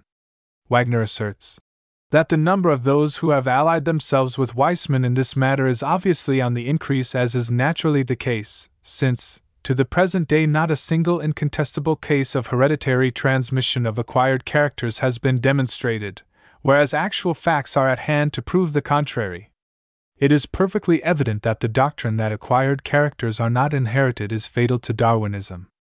Hence Wagner rightly considers its ascendancy a notable factor in bringing about the decay of Darwinism. Finally, Wagner briefly indicates that certain new theories necessarily exercised an influence on Darwinism. Haeckel and the paleontologists of North America supplemented it with a number of Lamarckian elements without alteration of its essential principles, the neo-Lamarckians. Eimer regards the transmission of acquired characters as an established fact, but rejects natural selection as wholly worthless. Weismann, on the contrary, denies the transmission of acquired characters, but nevertheless regards natural selection as the main factor in the formation of species, the theory of the neo-Darwinians.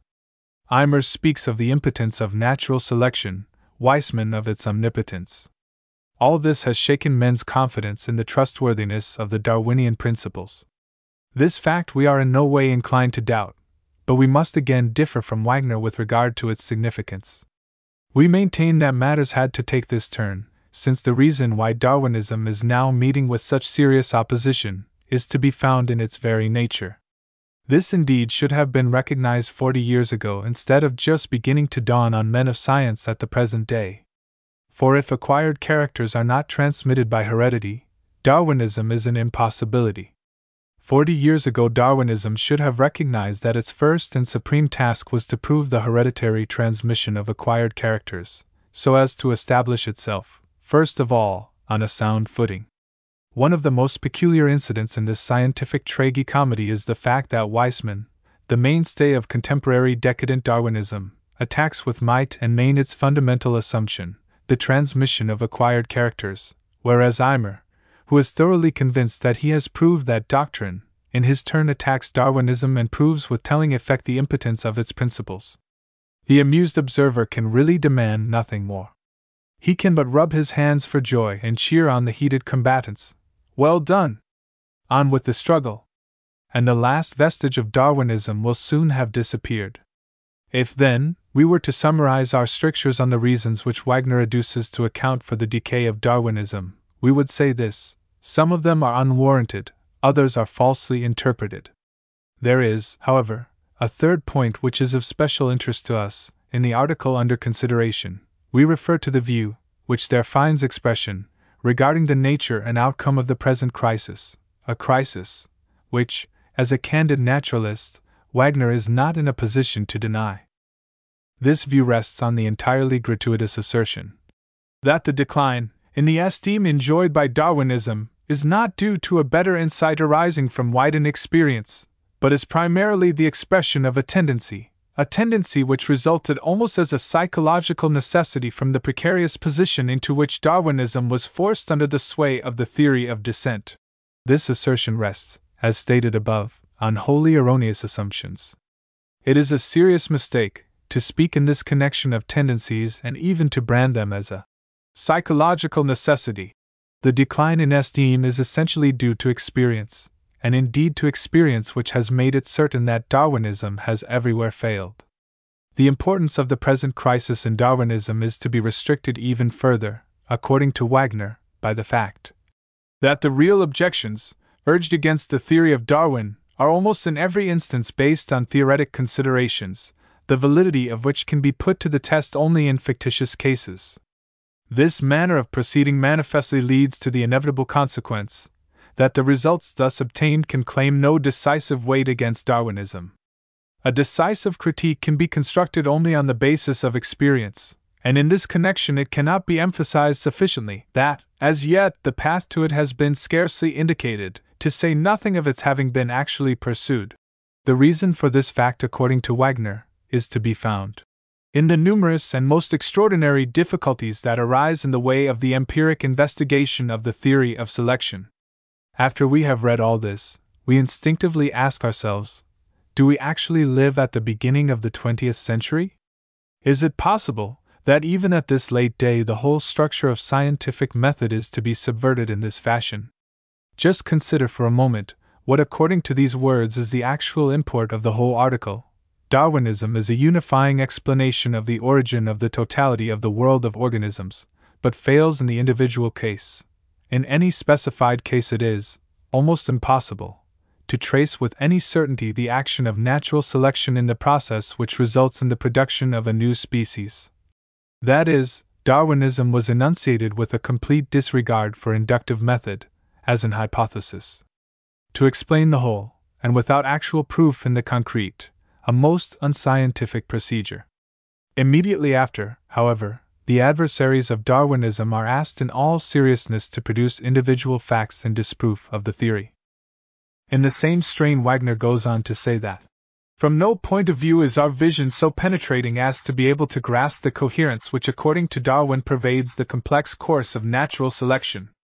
When men of science take occasion to repudiate Darwinism because of our inability to explain satisfactorily any particular case by means of the theory of selection, this inability arises not from the theory of Darwin but from the inadequacy of our experience. For as yet the empiric prerequisites for an objective judgment regarding the validity or futility of the theory of selection are entirely lacking. Every naturalist who believes in the inductive method must needs draw the conclusion from these naive admissions that, as Darwinism lacks the empiric prerequisites, it should be discarded. Moreover, the demand is made in all seriousness that, in order to refute Darwinism which has not as yet been established empirically, empiric proofs should be forthcoming. To my mind, the scientific and logical bankruptcy of Darwinism was never announced more bluntly and ingenuously. Furthermore, it must be remarked that Wagner's statement, regarding fictitious cases, is not even pertinent. He seems to have no idea of the observations and experiments of Sachs, Haberland, Eimer, and a host of other investigators. The disproof of Darwinism on the basis of scientific research is an accomplished fact. A word about the conclusion of Wagner's article, which in view of what has been already said, cannot be a matter of surprise. He maintains that the considerations which he adduces, clearly, prove that there is no reasonable ground for despairing of the theory of Darwin, for a theory, which neither proceeds from questionable assumptions, nor loses itself in airy hypotheses, but rests throughout and exclusively on facts, need never fear the advance of science. But a moment ago it was asserted that the theory of selection is lacking entirely as yet the empiric prerequisites. And now only 23 lines further on, it rests throughout and exclusively on facts. It is difficult to know what conclusion to come to regarding a naturalist and university professor who can commit himself to such a contradiction. I shall abstain from any comment and let the reader form his own judgment. Does this article betoken the deathbed of Darwinism? For my own part, repeat what I said above, that I consider it the most valuable contribution to the characterization of decadent Darwinism that has appeared up to the present time. The sooner a theory, which is thus treated and characterized by one of its own advocates, is stored away in the lumber-room of science, the better. In view of the sound judgment, which is today becoming more and more apparent in scientific circles, there is reason to hope that this article of Professor von Wagner will be additional incentive for many naturalists to break completely with Darwinism. Chapter 7. In the year 1899 Haeckel published a new work, which he intended as a kind of testament, for with the close of the 19th century the author desired to put a finishing touch to his life work. In the preface Haeckel states with very remarkable modesty that his book cannot reasonably claim to present a complete solution of the riddles of existence, that his answer to the great questions can naturally be only subjective and only partly correct, that his attainments in the different branches is very unequal and imperfect, and that his book is really only a sketch book of studies of very unequal value. In this way the author naturally gains at once the confidence of his reader, who is thus prepared to yield assent when the author makes pretense to sincerity of conviction and an honest search after truth. The reader's surprise at the contents of the book and at the manner of its presentation is, however, only increased by this ruse. All modesty has vanished, monistic doctrines are presented as absolute truth, every divergent opinion is contemptuously branded as heretical.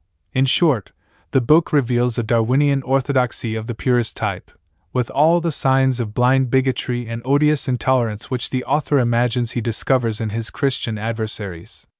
It is difficult to see where, in view of such a contradiction between the work and its preface, there is room for an honest striving after truth. Personally, I do not wish to deny Haeckel all honesty of purpose, for it is my endeavor to understand the whole man. The one prominent feature of the Weltritzel is the fact that, owing to a very marked deficiency in philosophical training, Haeckel has become so completely absorbed in his system that he has lost all interest in everything else and takes cognizance only of what suits his purpose. What he lacks above all is the ability to appreciate even the honest opinion of others. Hence, from the very outset he brings into the discussion that bitterness of which he complains in others. In the Weltritzel he once makes this accusation against me. Notwithstanding all this, honest conviction may be present, but if so, it is joined with total blindness. But what is to be thought of his search after truth since he completely ignores his adversaries?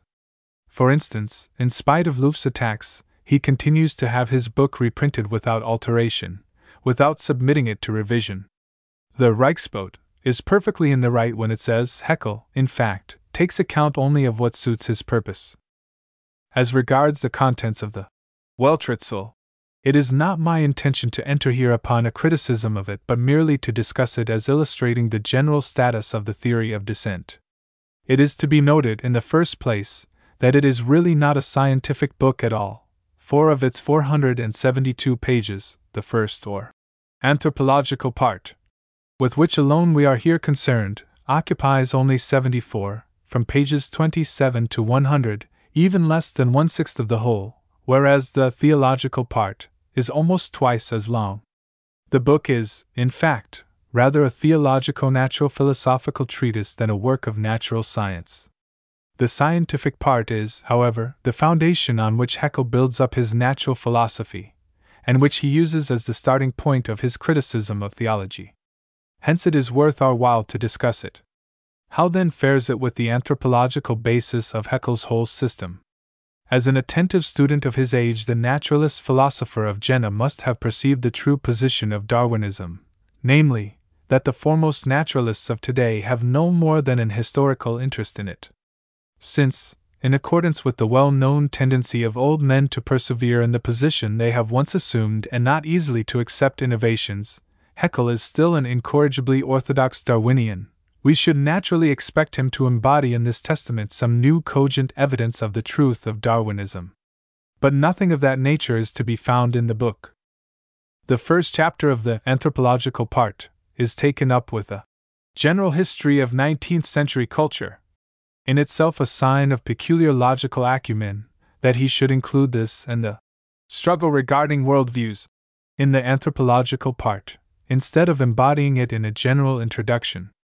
The remaining chapters treat our bodily structure, our life, our embryonic history, our family history. It is not to be supposed, however, that any arguments are here adduced, nothing but assertions. A large part of the chapter is taken up with historical sketches, in which Haeckel again proves himself utterly devoid of all appreciation of history and all sense of justice. He attributes the decay of the natural sciences to the flourishing condition of Christianity, and dares to speak of the unfavorable influence of Christianity on civilization. Apart from the historical sketch, each chapter presents only the quintessence of Darwinism, fairly bristling with assertions, which are boldly put forth as incontrovertible truths. In view of the author's demand to have at least his sincere love of truth recognized, we can but throw up our hands out of sheer astonishment. To illustrate Haeckel's love of truth, let it suffice to observe that in the second chapter he asserts that man is not only a true vertebrate, a true mammal, etc., which indeed is passable, but even a true ape, having all the anatomical characteristics of true apes. With a wonderful elasticity he passes over the differences. What, indeed, is to be said, when he states as a fact that, physiologically compared, the sound speech of apes is the preparatory stage to articulate human speech? It is so simply monstrous, that even Garner's famous Book of Ape Speech cannot surpass it. As a third illustration of Haeckel's method of argumentation, if we are still justified in speaking of such a thing, we may mention his assertion, page 97, as a certain historical fact that man is descended directly from the ape, and indirectly from a long line of lower vertebrates.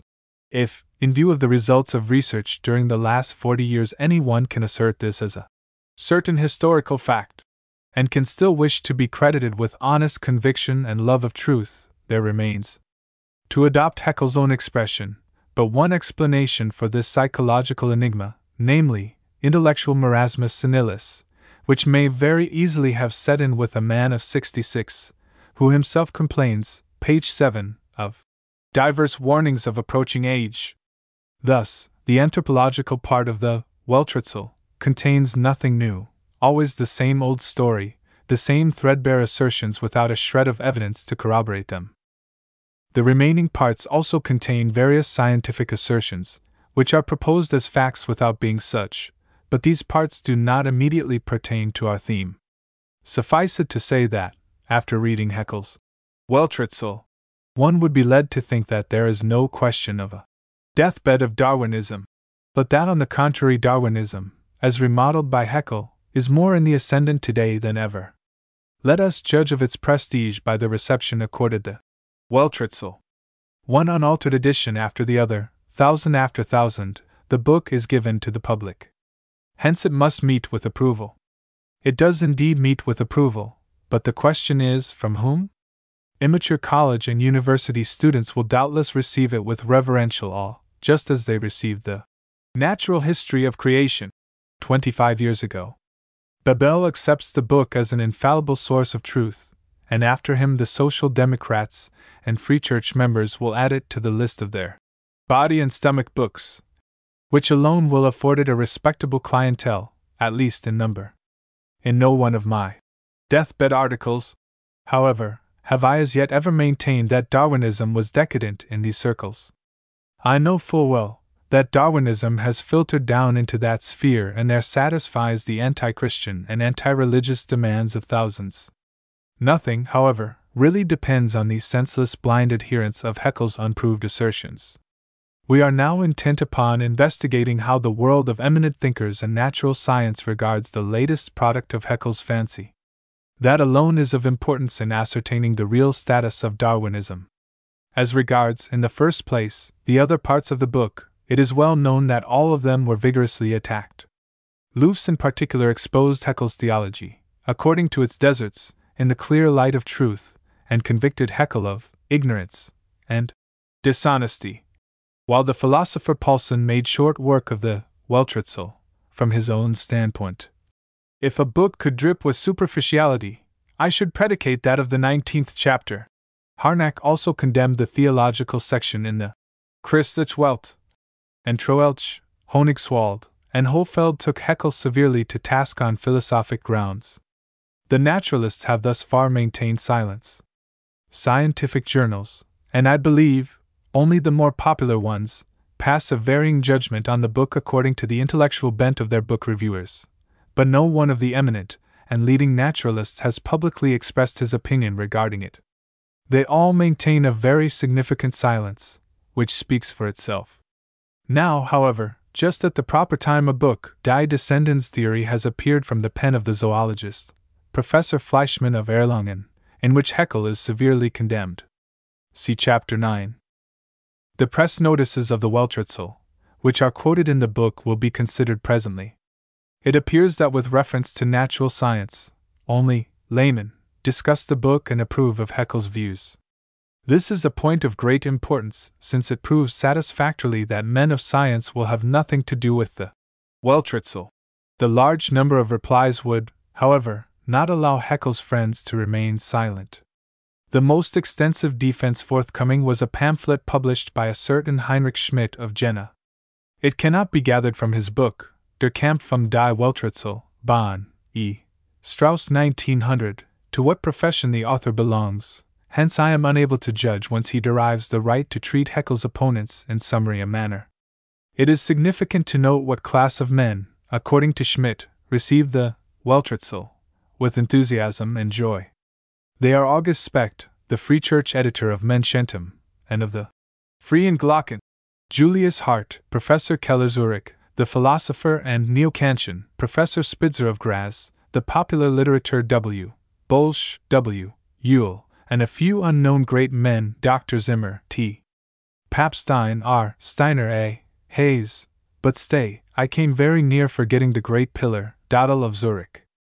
But where is there mention of the professional colleagues of Haeckel whose testimonies could be taken seriously? Under the heading, Literary Humbug, which evidently has reference to the contents of his own work, Schmidt then meets numerous objections. Here vigorous epithets are bandied about, as, for instance, absolute nonsense, muddler, foolish and senseless prattle, idle talk, etc., and from Dödel he copies the words with which the latter once sought to annihilate me. Job, verse 10. Thou hast spoken like one of the foolish women, and he ventures to express indignation at Loof's invectives. As a compliment to Lost Son he declares that he could easily conceive of the possibility of an ape ascending the professor's chair and speaking as intelligently as he, lost son, which remark he probably intended as a witticism. He informs his readers that the criticism of Haeckel by men like Virchow, his Semper, Hacke, Baer, and Wigand have been examined by professional specialists and proved practically worthless. This statement alone so clearly reveals Schmidt's lack of critical faculty and judgment that by it he at once forfeits his right to be taken seriously. The whole book is nothing more than a collection of quotations from the reviews of the Weltritzel, interspersed with characteristic expressions like idle talk, nonsense, etc., as exemplified above. A really pertinent reply and refutation of objections is entirely beyond Schmidt's range. He waives the demand for a direct reply, for instance, in the following amusing way, page 28. 2 reasons, however, prevent me from being more explicit. In the first place, I do not like to dispute with people who adduce variant readings and church fathers as proofs and can still remain serious. In the second place, I would not like to fall into the hands of aloofs. In this manner it is indeed easy to evade an argument, which for good reasons one is not able to pursue. Loof's criticism is so serious and destructive that it should be of the utmost concern to Haeckel's friends to refute it. Since they are unable to do so, they content themselves with references to Loof's caustic style, which he should indeed have avoided. There are, nevertheless, cases in which one must employ trenchant phraseology, and Haeckel himself has given an occasion for it. A dignified style is simply out of the question in his case. Haeckel extricated himself with even greater ease, by declaring that he had neither time nor inclination for reply, and that a mutual understanding with Loofs was impossible because their scientific views were entirely different. Could anything be more suggestive of the words of Mephistopheles? But in each word must be a thought. There is, or we may so assume, not always found, nor always sought. While words, mere words, supply its room. Words answer well, when men enlist them, in building up a favorite system.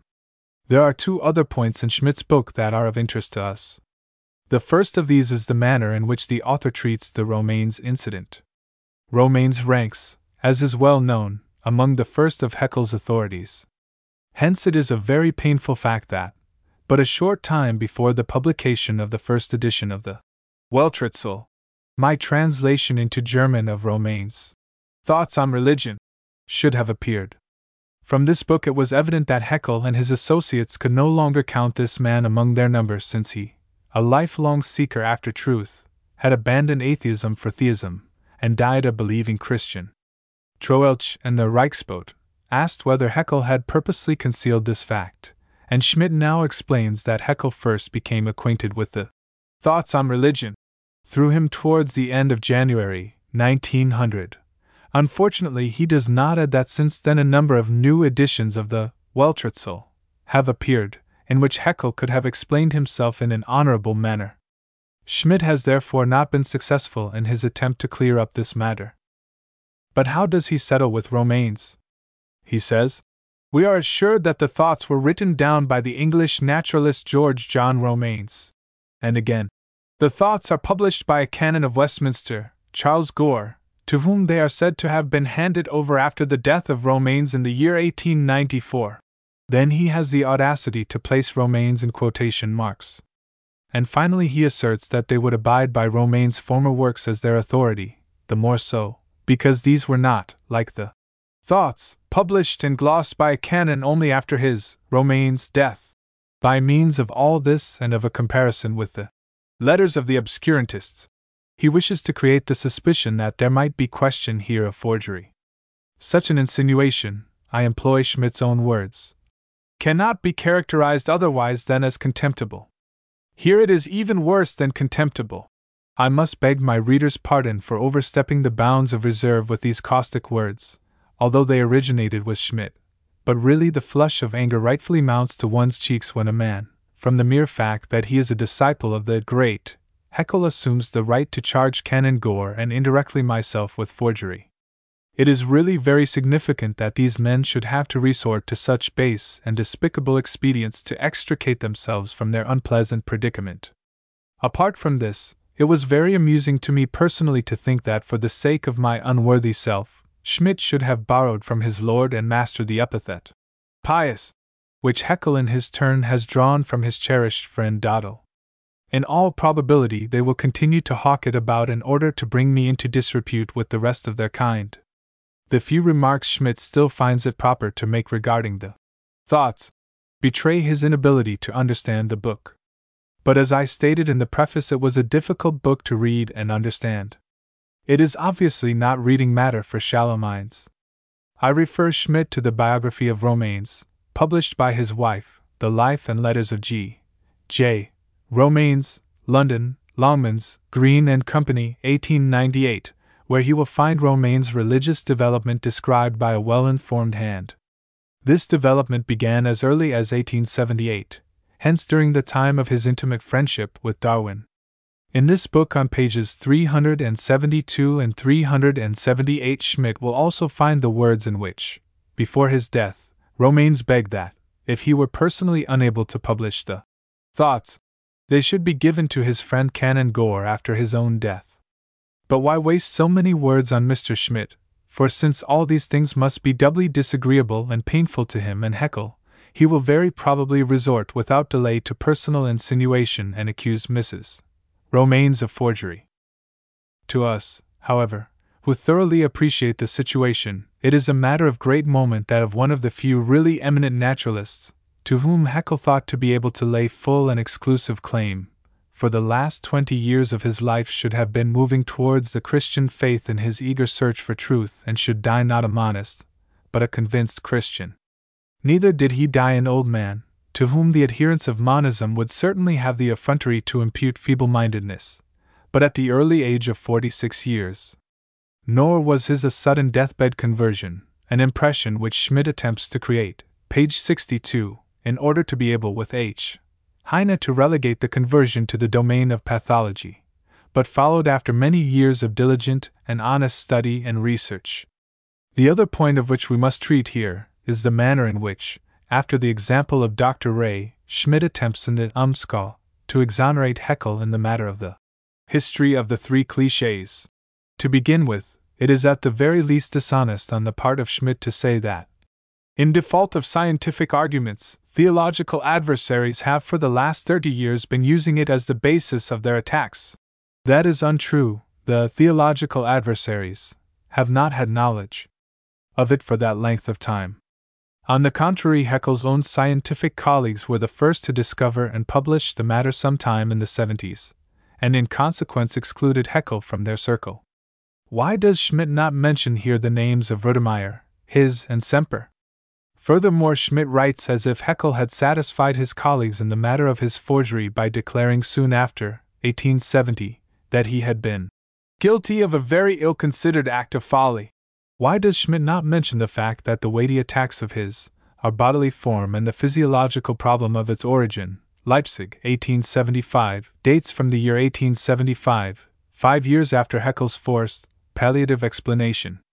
Besides, this incident of the three clichés is only one instance.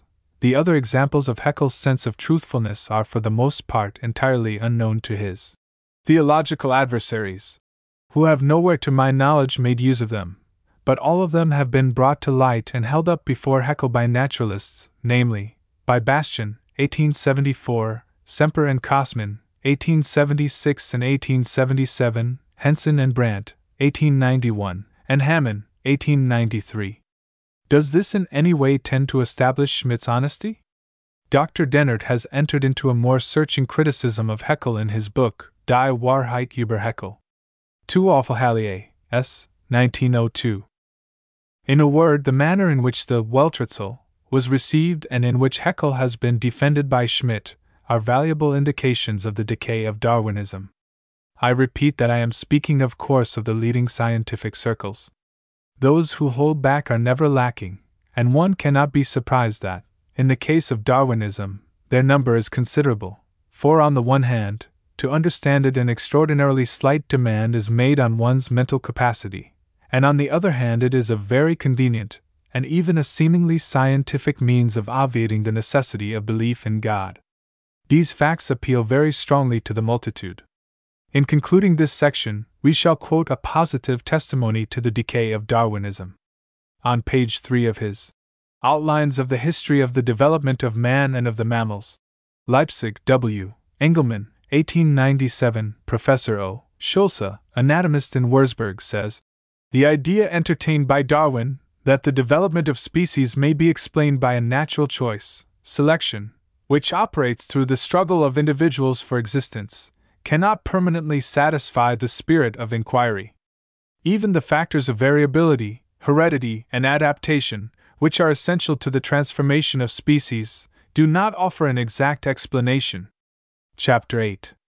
I have already called attention several times to the fact that Darwinism is indeed on the wane among men of science, but that it has gradually penetrated into lay circles where it is now posing as irrefragable truth. Especially the circles dominated by the Social Democrats swear by nothing higher than Darwin and Haeckel. In fact, only a short time ago Bebel publicly professed himself a convert to Haeckel's wisdom. It is inevitable, however, that light should gradually dawn even in these circles, for it would be indeed strange if no honest man could be found to tell them the truth regarding Darwinism. This has occurred sooner than I dared to hope. This chapter can announce the glad tidings that even in social democratic science, Darwinism is doomed to decay. Much printer's ink will, of course, be yet wasted before it will be so entirely dead as to be no longer available as a weapon against Christianity, but a beginning at least has been made. In the December number of the 9th year of the Sozialistische Monatsheft, a social democratic writer, Kurt Grotwitz, undertakes to bring out an article on Darwinian myths. It is stated there that Darwin had a few eminent followers, but that the educated world took no notice of their work, that now, however, they seem to be attracting more attention. There is no doubt that a number of Darwinian views, which are still prevalent today, have sunk to the level of untenable myths. True, the main doctrine of Darwin, the origin of new species from existing ones, is incontestably established, but apart from this even some very fundamental principles, which the master thought he discerned in the development of organisms, can scarcely be any longer maintained. It may be well to remark here that this was not really Darwin's main doctrine, for it already existed before his time. Lamarck, Geoffrey St. Hilaire. Darwin's main doctrine is the explanation of the origin of species by natural selection operating through the struggle for existence. It is therefore the old error repeated. Darwinism is confounded with the doctrine of descent, of which it is merely one form. It is not our intention to derogate in the least from Darwin's merit, which consists in the fact that he gained general recognition for the doctrine of descent, but that was not his main work. He wished above all to explain the how of descent. This is his doctrine, and this doctrine we attack and declare to be on the point of expiring. Grotwitz very frankly continues, "The difficulty with the Darwinian doctrines consists in the fact that they are incapable of being strictly and irrefutably demonstrated. The origin of one species from another, the conservation of useful forms, the existence of countless intermediary links, are all assumptions, which could never be supported by concrete cases found in actual experience. Some are said to be well established indirectly by proofs drawn from probabilities, while others are proved to be absolutely untenable. Among the latter Grotwitz includes sexual selection, which is indeed a monstrous figment of the imagination. There was moreover really no reason for adhering to it so long.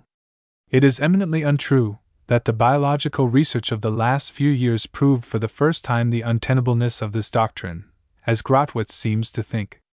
Clear thinkers recognized its untenableness long ago, and surely Grotwitz, and the whole band of Darwinian devotees as well, could have known that as early as 25 years ago this doctrine had been subjected to a reductio ad absurdum with classic clearness in Wigan's great work. It is certainly a very peculiar phenomenon. For decades we behold the doctrine reverently re-echoed, thoughtful investigators expose its folly, but still the worship continues. The zeitgeist must have its idol. It appears, however, as if the zeitgeist were gradually tiring of its golden calf and were on the point of casting it into the rubbish heap. Misgivings arise on all sides. Here one class of objections are considered, there another. A closer examination reveals that these are by no means new reasons, based on new researches, but the very oldest, urged long ago and perhaps much more clearly and forcibly. At that time, however, The zeitgeist was under the spell of the suggestion of individual men. It heard and saw nothing but the captivating, obvious simplicity of the doctrine. But now, when the subject begins to be tedious and the discussion lags, the interest consequently abates, and the zeitgeist suddenly grasps the old objections, presented in a new garb, and what was hitherto truth, clear and irrefutable, now sinks into the dreary, grey mists of myth. Sic transit gloria mundi. This has been the history of Darwinism, and especially of Darwin's theory of sexual selection. What Grotwitz urges against it was advanced decades ago by other and more eminent men. Then people would not listen. Today they are inclined to listen. Of very special interest is the further admission that the principle of gradual development has been considerably shaken and is certainly untenable. Grotwitz points out that it has been demonstrated that the progeny of the same parents are often entirely dissimilar, and that new organs very suddenly spring up in individuals even when they had had no previous existence. A slight variation from the parent form is of no utility to the progeny. They must acquire at once a completely developed, new character, if it is to be of any use to them. Quite right. But this one admission is destructive of the entire doctrine of natural selection. If one accepts saltatory evolution, as for instance, here, Kolliker and Wigan did long ago, then, as Grotwitz now discovers, the difficulty arising for Darwinism from the absence of the numerous intermediary forms which it postulates, naturally disappears. Grotwitz attributes sudden variation to the influence of environment, just as Geoffrey St. Hilaire had already done before Darwin. He likewise repudiates Darwin's doctrine of adaptation and the theory of chance, which is bound up with all his views. Darwin's theory of chance seems to me to be especially deserving of rejection. The article closed with these words: "There must evidently be a very definite principle, according to which the frequent and striking development from the homogeneous to the heterogeneous, from the no longer adapted to the readapted, proceeds. We all of us are far from considering this principle a teleological, mystical or mythical one, but for that matter, Darwin's theory of chance is nothing more than a myth. He is most certainly in the right.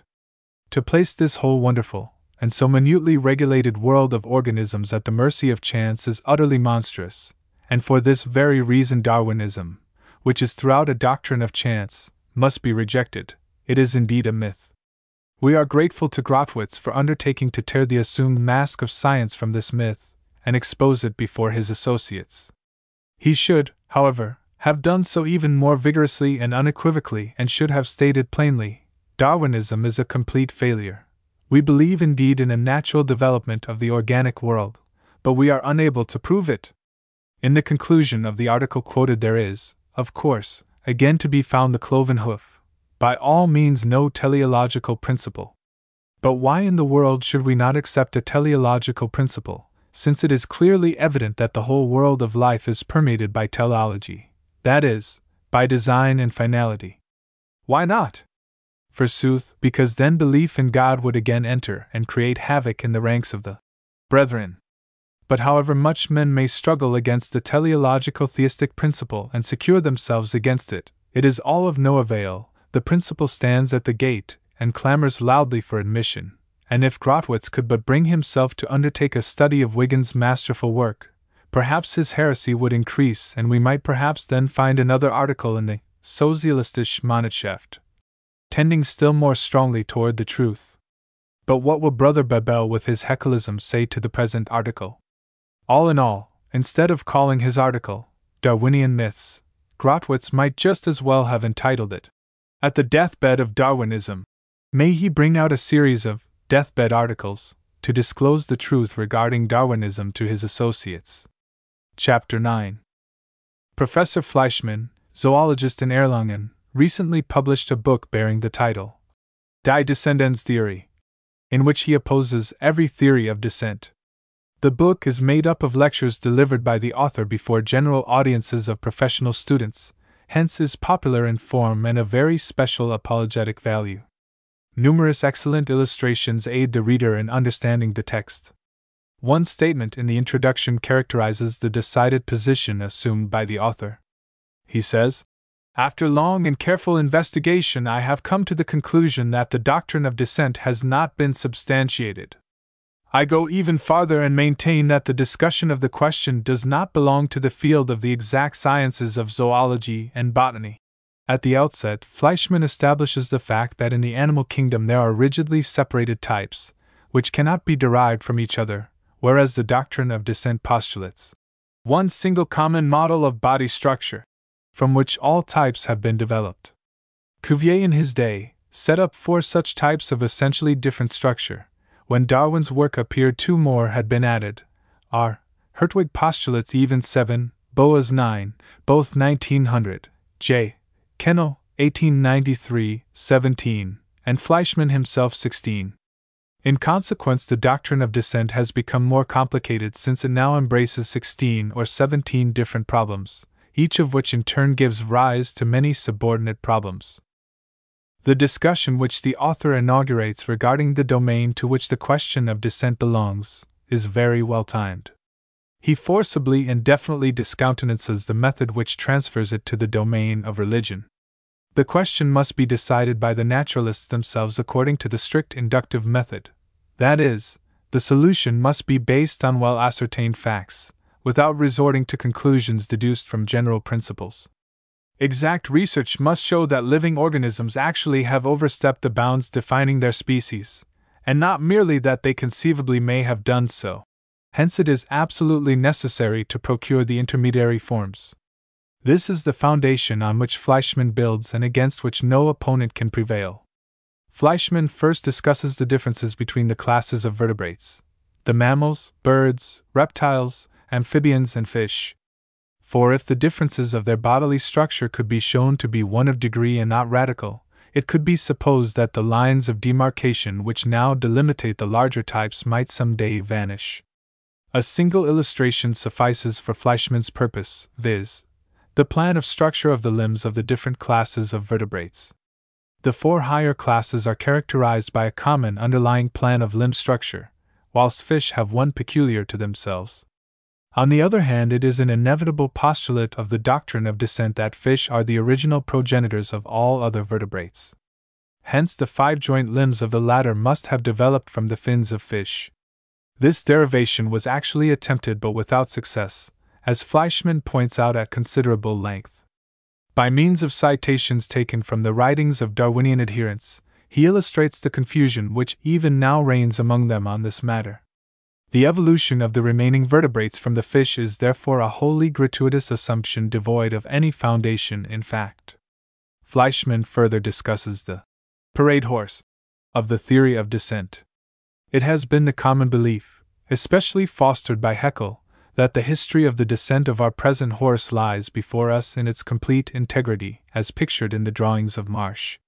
Here Fleischmann again proves at great length the insufficiency of actually available materials. Of special importance is his repeated demand that not only individual parts of the animals, but the whole organism as well should be derived from the earlier forms. If, for instance, it be possible to arrange horses and their tertiary kindred in an unbroken line of descent according to the formation of their feet, whilst the other characteristics, teeth, skull structure, etc., do not admit of arrangement in a corresponding series, the first line must be surrendered. Very similar to this is the case of the family history of birds, which, as all know, has been traced back to reptiles. It is in this matter that the famous Archaeopteryx plays an important part.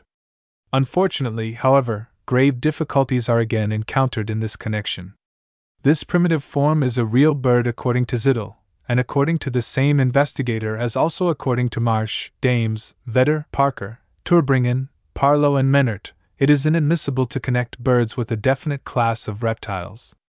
Haeckel finds his way out of the difficulty by supplying hypothetical forms which no one has ever seen, but which his imagination has admirably depicted as transitional forms. In so doing, however, he abandons the inductive method of natural science.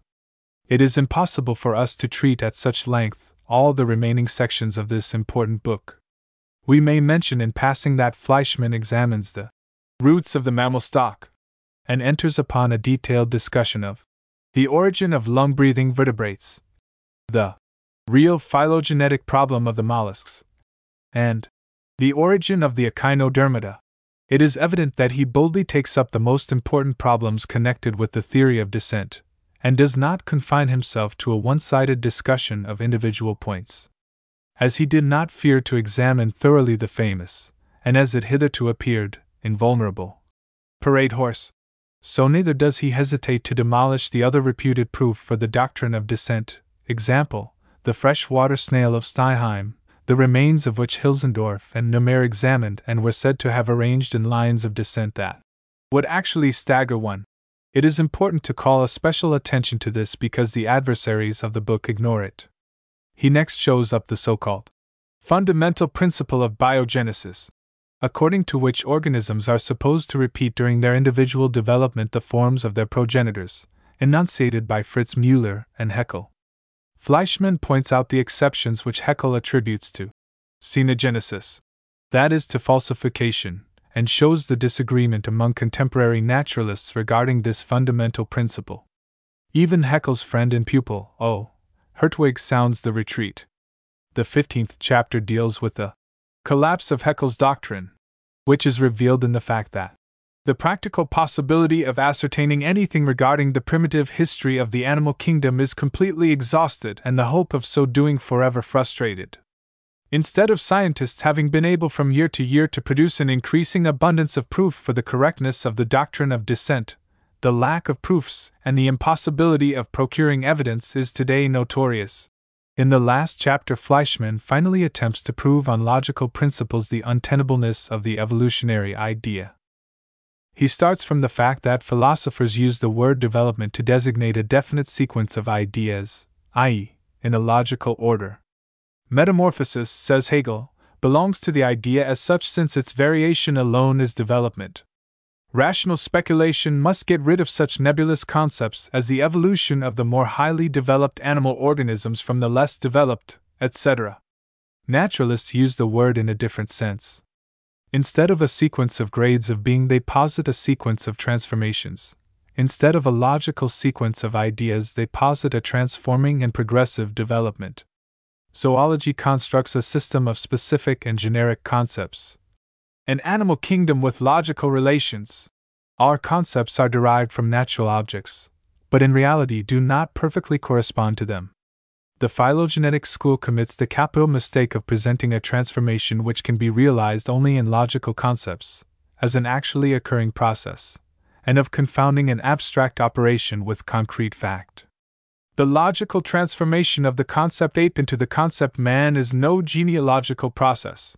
The mathematician may logically develop the concept of a circle from that of a polygon, but it by no means follows that the circle is phylogenetically derived from the polygon. Because the concept of species is variable, the species themselves, according to Darwin, should be subject to a continual flux, whereas the real cause of the variability which he observed lies in the discrepancy between objective facts and their logical tabulation, in the narrowness of our concepts and in the lack of adequate means of expression. He thus makes natural objects responsible for our logical limitations. With regard to organisms, the descent school confounded the purely logical signification of the word related with that of blood or family affinity. But surely when they speak of the relation of forms in the crystal systems, they do not refer to genetic connection. Today this interchange of concepts is so general that one needs to exercise great care if one would avoid it. The theory which postulates the blood relationship of individuals of the same species may be correct, but it is utterly incapable of proof, and the same is true in a greater degree when there is question of individuals of the same class but of different species. Since a direct proof is impossible, an attempt was made to construct an indirect proof by a comparison of bodily organs. But in so doing, the descent theorizers had to relinquish scientific analysis altogether. In conclusion, Fleischmann states that he does not mean to discard every hypothesis of descent. He simply gives warning against an overestimation of the theory. In opposition to those who esteem it as the highest achievement of science, he looks upon it as a necessary evil. Its proper sphere is the laboratory of the man of science, and not the thronging marketplace. The descent hypothesis will meet the same fate, be cast aside, since its incompatibility with facts of ordinary observation is manifesting itself.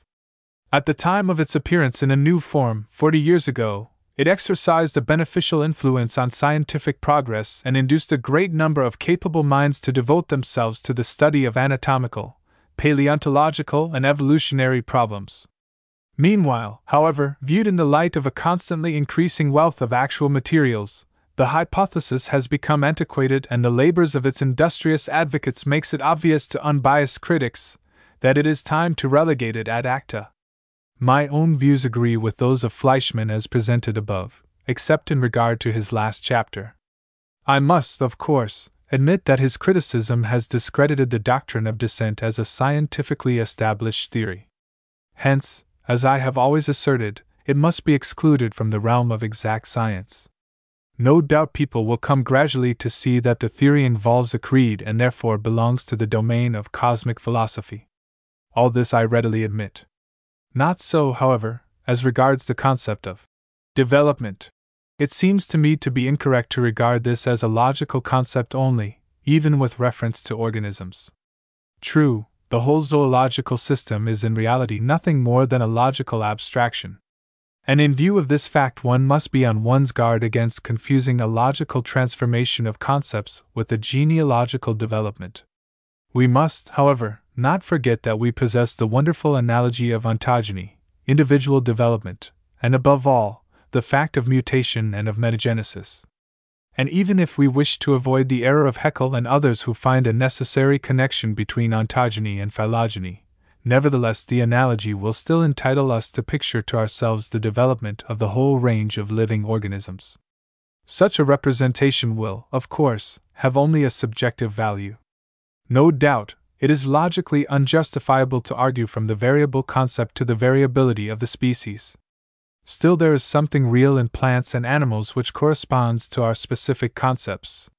In some cases, the corresponding reality may be so well defined that it is not difficult to form the concept accurately, whereas in other cases where the task is more difficult, the difficulty must be due to the object. Under these circumstances, we may safely conclude from the lack of definiteness in our concepts to a certain lack of rigid delimitation in the organic forms. This blending of certain forms suggests the idea of transformation, but does not furnish definite proof of it. Such proof can be had only by the direct observation of a transformation. And no doubt in certain cases a transformation may occur. As regards animals, I may call attention, for instance, to the experiments made with butterflies by Stanfuss, and as regards plants, to the experiments of Haberland, of which I treated in Chapter 3. The limits within which these transformations take place are indeed very narrow, as are also the limits of those indisputable varieties which naturally arise within an otherwise rigidly defined species. I am aware that the transformation of one species into another has not yet been effected, but the above-mentioned attempts at transformation have nevertheless demonstrated that certain organic forms, when subjected to changed conditions of life, display certain mutations which clearly show that variability is to be attributed, not, certainly, to the specific concepts, but to the corresponding reality. This observation and reflection, joined with the fact that organisms form a progressive series from the simple to the more complex, and with the observed phenomena of individual development, lead me to regard the concept of descent as admissible, and in a certain sense, even probable. But I agree with Fleischmann in saying that this is a mere belief, and that all attempts to give it a higher scientific value by inductive proof have signally failed. My standpoint, moreover, requires me to admit the validity of the hypothesis of descent as an heuristic maxim of natural science. I believe that we shall be justified in the future, as we were 40 years ago, in directing our investigation in the direction of descent, and I do not consider such investigation so utterly hopeless as Fleischmann represents it. However, I entirely concur with him in the opinion that we are here concerned, and shall be for a long time to come, with a mere hypothesis which belongs not in the marketplace, nor among the world views of the multitude, but in the study of the man of science. Above all, it must not be mixed up with religious questions. Whether the hypothesis will ever emerge from the study of the man of science as a well-attested law, is still an open question, incapable of immediate solution. It is of interest for us to inquire what reception Fleischmann's protest against the theory of descent has been accorded by his associates. Fleischmann was formerly an advocate of the theory of descent. He was a pupil and assistant of Selenka, who was then at Erlangen, died in Munster 1902. He had previously written a number of scientific works from the standpoint of the descent theory. In the year 1891, investigations regarding rodents led him to oppose that theory. During the winter term of 1891-92, he gave evidence of this change in a public lecture. Not until 1895 was there question of his appointment to the chair of zoology in Erlangen. In 1898 he published a manual of zoology based on principles radically opposed to the doctrine of descent. This manual irritated Haeckel so much that he issued one of his well-known articles, Ascending and Descending Zoology, in which, after his usual manner, he cast suspicion on Fleischmann of having received his appointment to the chair at Erlangen by becoming an anti-Darwinian in accordance with the desire expressed at the Diet of Bavaria. I am not aware that Haeckel has paid any attention to the work of Fleischmann which we have just reviewed. By its publication, however, the author disturbed a hornet's nest. Dispassionate, but still entirely adverse is Professor Plate's review in the Biologisches Centralblatt, while the Umschau publishes two criticisms, one by Professor von Wagner, the other by Dr. Ray, which for want of sense could not well be equaled. It was the former who furnished material for our 6th chapter, and who there displayed such utter confusion of thought regarding the inductive method. The same confusion is apparent in his recent utterance in which he observes that Fleischmann's whole aim is to accumulate observational data, meanwhile avoiding speculation as far as possible. His criticism is replete with bitter personal epithets, example, reactionary, mental incompetency, dishonest mask of hypercritical exactness, which manifest the writer's inability to enter upon an objective discussion of the question. A still more reprehensible position is assumed by Dr. Ray, who censures Fleischmann for introducing to the general public the question of descent which belongs properly to the forum of science. He claims that Fleischmann, by so doing, forfeited his right to an unbiased hearing. Dr. Ray forgets that but a short time ago he had no word of censure for Haeckel's Welträtsel which was intended for a far wider circle of readers. He next appropriates Haeckel's suspicion regarding Fleischmann which we noticed above, and then adds the entirely untrue assertion that the first half of Fleischmann's manual, written before he took possession of the chair in Erlangen, is written in the spirit of Darwin, whereas the second half which appeared at a later date is written in the contrary spirit. He then takes individual points of Fleischmann's treatise out of their context in order to execute a cheap and nonsensical criticism of them. Haeckel has evidently been giving instructions on the best manner of dealing with adversaries. And very docile disciples they are who imitate his method even to the extent of defaming and abusing their scientific opponents. But is not this another plain indication of the decay of Darwinism? Of course, Haeckel recognized at the very beginning of his career that it was necessary to support the theory by means of personal bitterness, forgeries, and misrepresentations. But if the last surviving advocates of Darwinism must needs have recourse to the same disreputable means, to what a low estate, indeed, has it fallen? Let us hope that these last wild convulsions are really the signs of approaching dissolution. Chapter 10. In order to judge of the present status of Darwinism, it is of primary importance to note the position assumed by the few really eminent investigators, who as pupils of Haeckel still seem to have remained true to him. Among these I reckon Oscar Hertwig, the well-known Berlin anatomist. As early as 1899 in an address at the University on Die Lehre vom Organismus und ihrer Beziehung zur Sozialwissenschaft, Hertwig gave expression to views which are very little in harmony with the doctrines proceeding from Jena, and which are also put forth in his manual, The Cell and the Tissue. In that address we read, page 8. With the same right, with which, for the good of scientific progress, an energetic protest has been raised against a certain mysticism which attaches to the word vitality, I beg to give warning against an opposite extreme which is but too apt to lead to one-sided and unreal, and hence also, ultimately to false notions of the vital process. Against an extreme which would see in the vital process nothing but a chemico-physical and mechanical problem and thinks to arrive at true scientific knowledge only in so far as it succeeds in tracing back phenomena to the movements of repelling and attracting atoms and in subjecting them to mathematical calculation. With right does the physicist mock, with reference to such views and tendencies, speak of a mechanical mythology in opposition to the animistic mythology of the old religions and considers both as improper and fantastic exaggerations based on a one-sided judgment.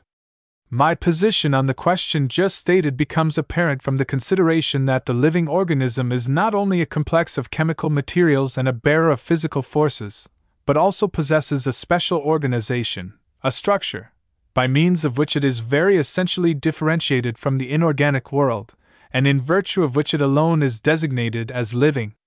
Here, then, the distinction between living and non-living nature is clearly and definitely expressed, and Hertwig expresses himself just as definitely when he says, page 21, whereas, but a few decades ago a scientific materialistic conception of the world issuing from a one-sided, unhistorical point of view, misjudged the significance of the historic religious and ethical forces in the development of mankind, a change has become apparent in this regard. To this gratifying testimony against materialism, the distinguished naturalist added an equally valuable testimony regarding Darwinism on the occasion of the Naturalists' Convention in 1900. He there sketched an excellent summary of the development of biology in the 19th century, in which he decidedly opposes the materialistic mechanical conception of life. In so doing, he also touches upon Haeckel's carbon hypothesis, to which the latter still clings, and says that from the properties of carbon, combined with the properties of oxygen, hydrogen, nitrogen, etc., in certain proportions albumin should result, is a process which in its essence is as incomprehensible as that a living cell should arise from a certain organization of different albumina. Then the speaker is inevitably led to speak of the doctrine of descent and Darwinism. In the first place, he declares definitely that ontogeny alone, i.e., the development of the individual being, is capable of a direct scientific investigation. On the other hand, we move in the domain of hypotheses in dealing with the further question: how have the species of organisms living today originated in the course of the world's history? This is a very valuable admission in view of Haeckel's dogmatic assertion that the descent of man from the ape is a certain historical fact. Very moderate and pertinent are also the further words of the speaker. Of course, a philosophically trained investigator will regard it as axiomatic that the organisms which inhabit our Earth today did not exist in their present form in earlier periods of the Earth, and that they had to pass through a process of development, beginning with the simplest forms. But in the attempt to outline in detail the particular form in which a species of animals of our day existed in remote antiquity, we lose the safe ground of experience.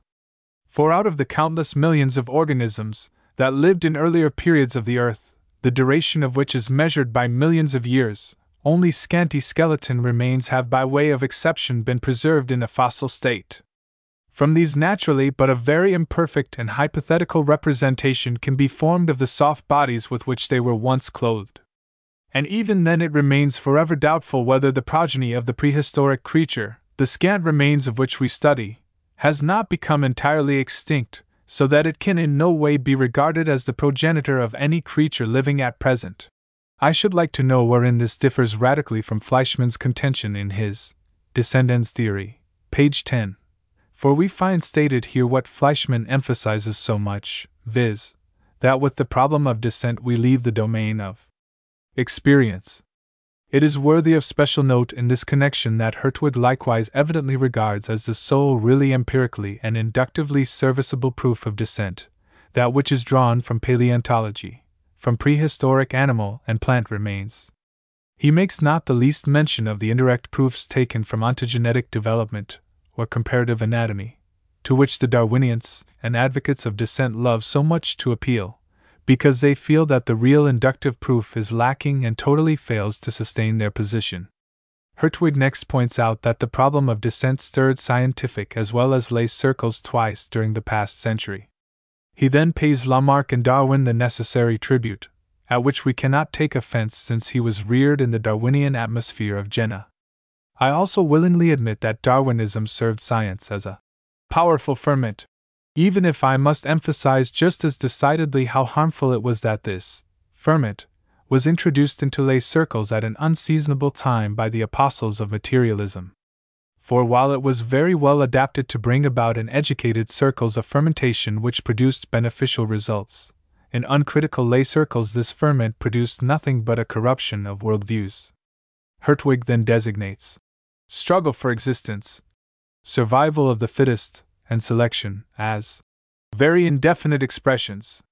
With two general terms, one does not explain the individual case or produces only the appearance of an explanation, whereas in every case the true causative relations remain in the dark. But it is the duty of scientific investigation to establish for each observed effect the prevenient cause, or more correctly, since nothing results from a single cause, to discover the various causes. The origin of the world of organisms from natural causes, however, is certainly an unusually complicated and difficult problem. It is just as little capable of being solved by a single magic formula as every disease is of yielding to a panacea. By the very act of proclaiming the omnipotence of natural selection, Weismann found he was forced to the admission that, as a rule, we cannot furnish the proof that a definite adaptation has originated through natural selection. In other words, we know nothing in reality of the complexity of causes which has produced the given phenomenon. So we may, on the contrary, with Spencer, speak of the impotence of natural selection.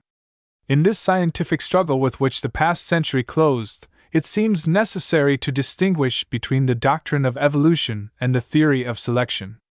They are based on entirely different principles.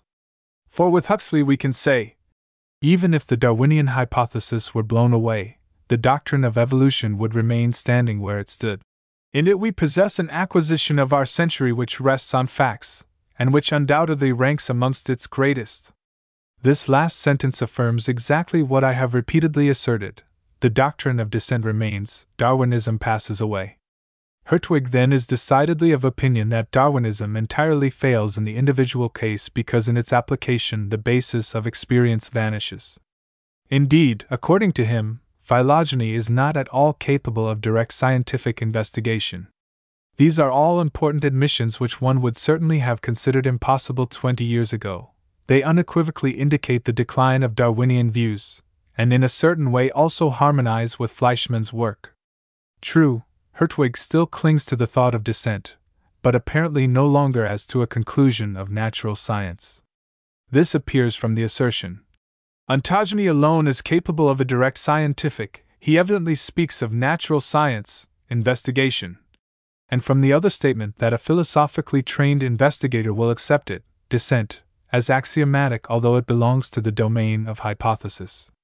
What else does this mean but that we have no specific knowledge of descent but we believe in it?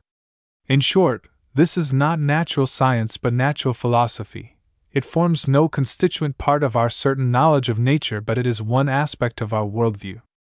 All the above quoted assertions of Hertwig are calm and well considered and show a decided deviation from the Darwinian position. Above all, we are pleased to note that he appropriates Spencer's phrase regarding the impotence of natural selection, and that in the citation from Huxley he at least admits the possibility that the Darwinian doctrine will be wafted away. It is also proper to mention here the fact that in another place Hertwig no longer recognizes so fully the dogma set up by Fritz Müller and Haeckel which is so closely bound up with Darwinism. I mean the so-called biogenetic principle, according to which the individual organism is supposed to repeat in its development the development of the race during the course of ages. In his book, The Cell and the Tissue, Die Zelle und die Gewebe, 2, Jena 1898, page 273, Hertwig says, we must drop the expression, repetition of forms of extinct ancestors and employ instead, repetition of forms which accord with the laws of organic development and lead from the simple to the complex. We must lay special emphasis on the point that in the embryonic forms, even as in the developed animal forms, general laws of the development of the organized body substance find expression. Any one can subscribe to these statements. In truth, they contain something totally different from the biogenetic principle, for Haeckel has really no interest in so general a truth, but is intent only upon a proof of descent. Hertwig continues, in order to make our train of thought clear, let us take the egg cell. Since the development of every organism begins with it, the primitive condition is in no way recapitulated from the time when perhaps only single-celled amoebas existed on our planet. For according to our theory, the egg cell, for instance, of a now extant mammal is no simple and indifferent, purposeless structure, as it is often represented, as according to Haeckel's biogenetic principle. It would necessarily be, we see in it, in fact, the extraordinarily complex end product of a very long historic process of development, through which the organic substance has passed since that hypothetical epoch of single-celled organisms. If the eggs of a mammal now differ very essentially from those of a reptile and of an amphibian because in their organization they represent the beginnings only of mammals, even as these represent only the beginnings of reptiles and amphibians, by how much more must they differ from those hypothetical single-celled amoebas which could as yet show no other characteristics than to reproduce amoebas of their own kind? This is a view which has frequently been clearly expressed by anti-Darwinians. The egg cells of the various animals are in themselves fundamentally different, and can therefore have nothing in common but similarity of structure. In opposition to Hertwig, Haeckel in his superficial way deduces from it an internal similarity as well.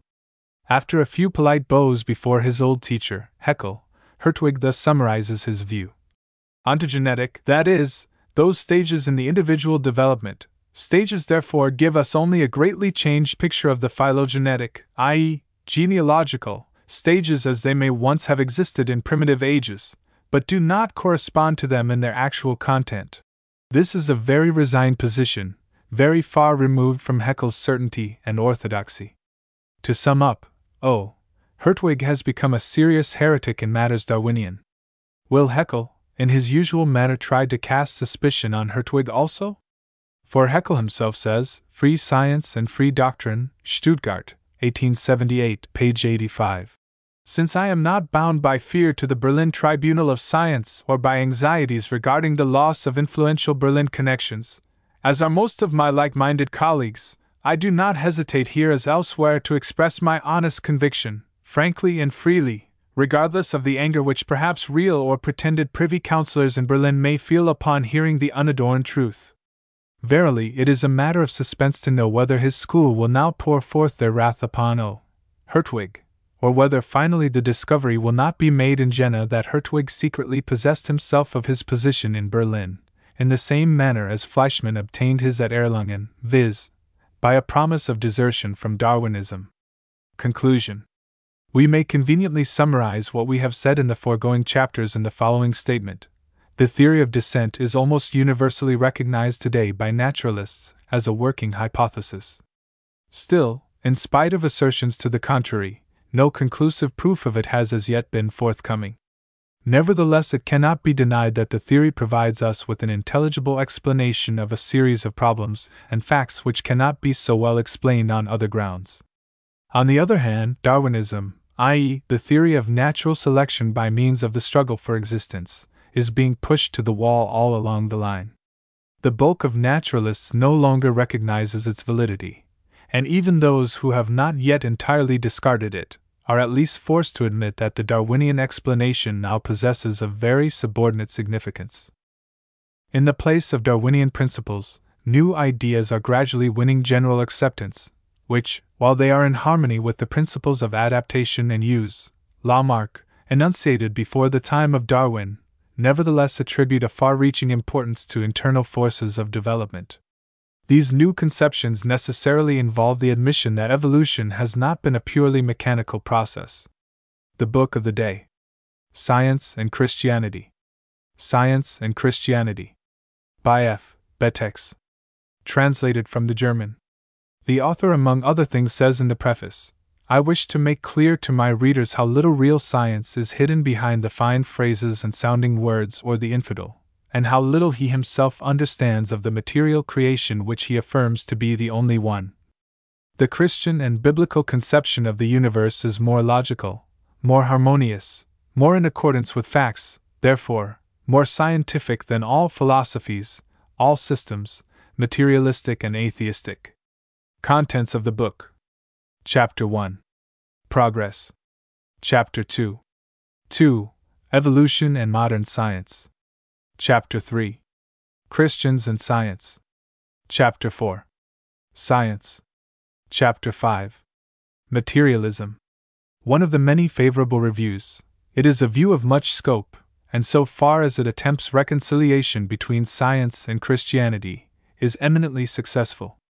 There can be no doubt that at present, when there is so pronounced a disposition to follow every fad in science, especially if it opposes the Bible, such a book should have a wide reading and is adapted to accomplish much good. Price $1.50. German Literary Board. Burlington, Iowa.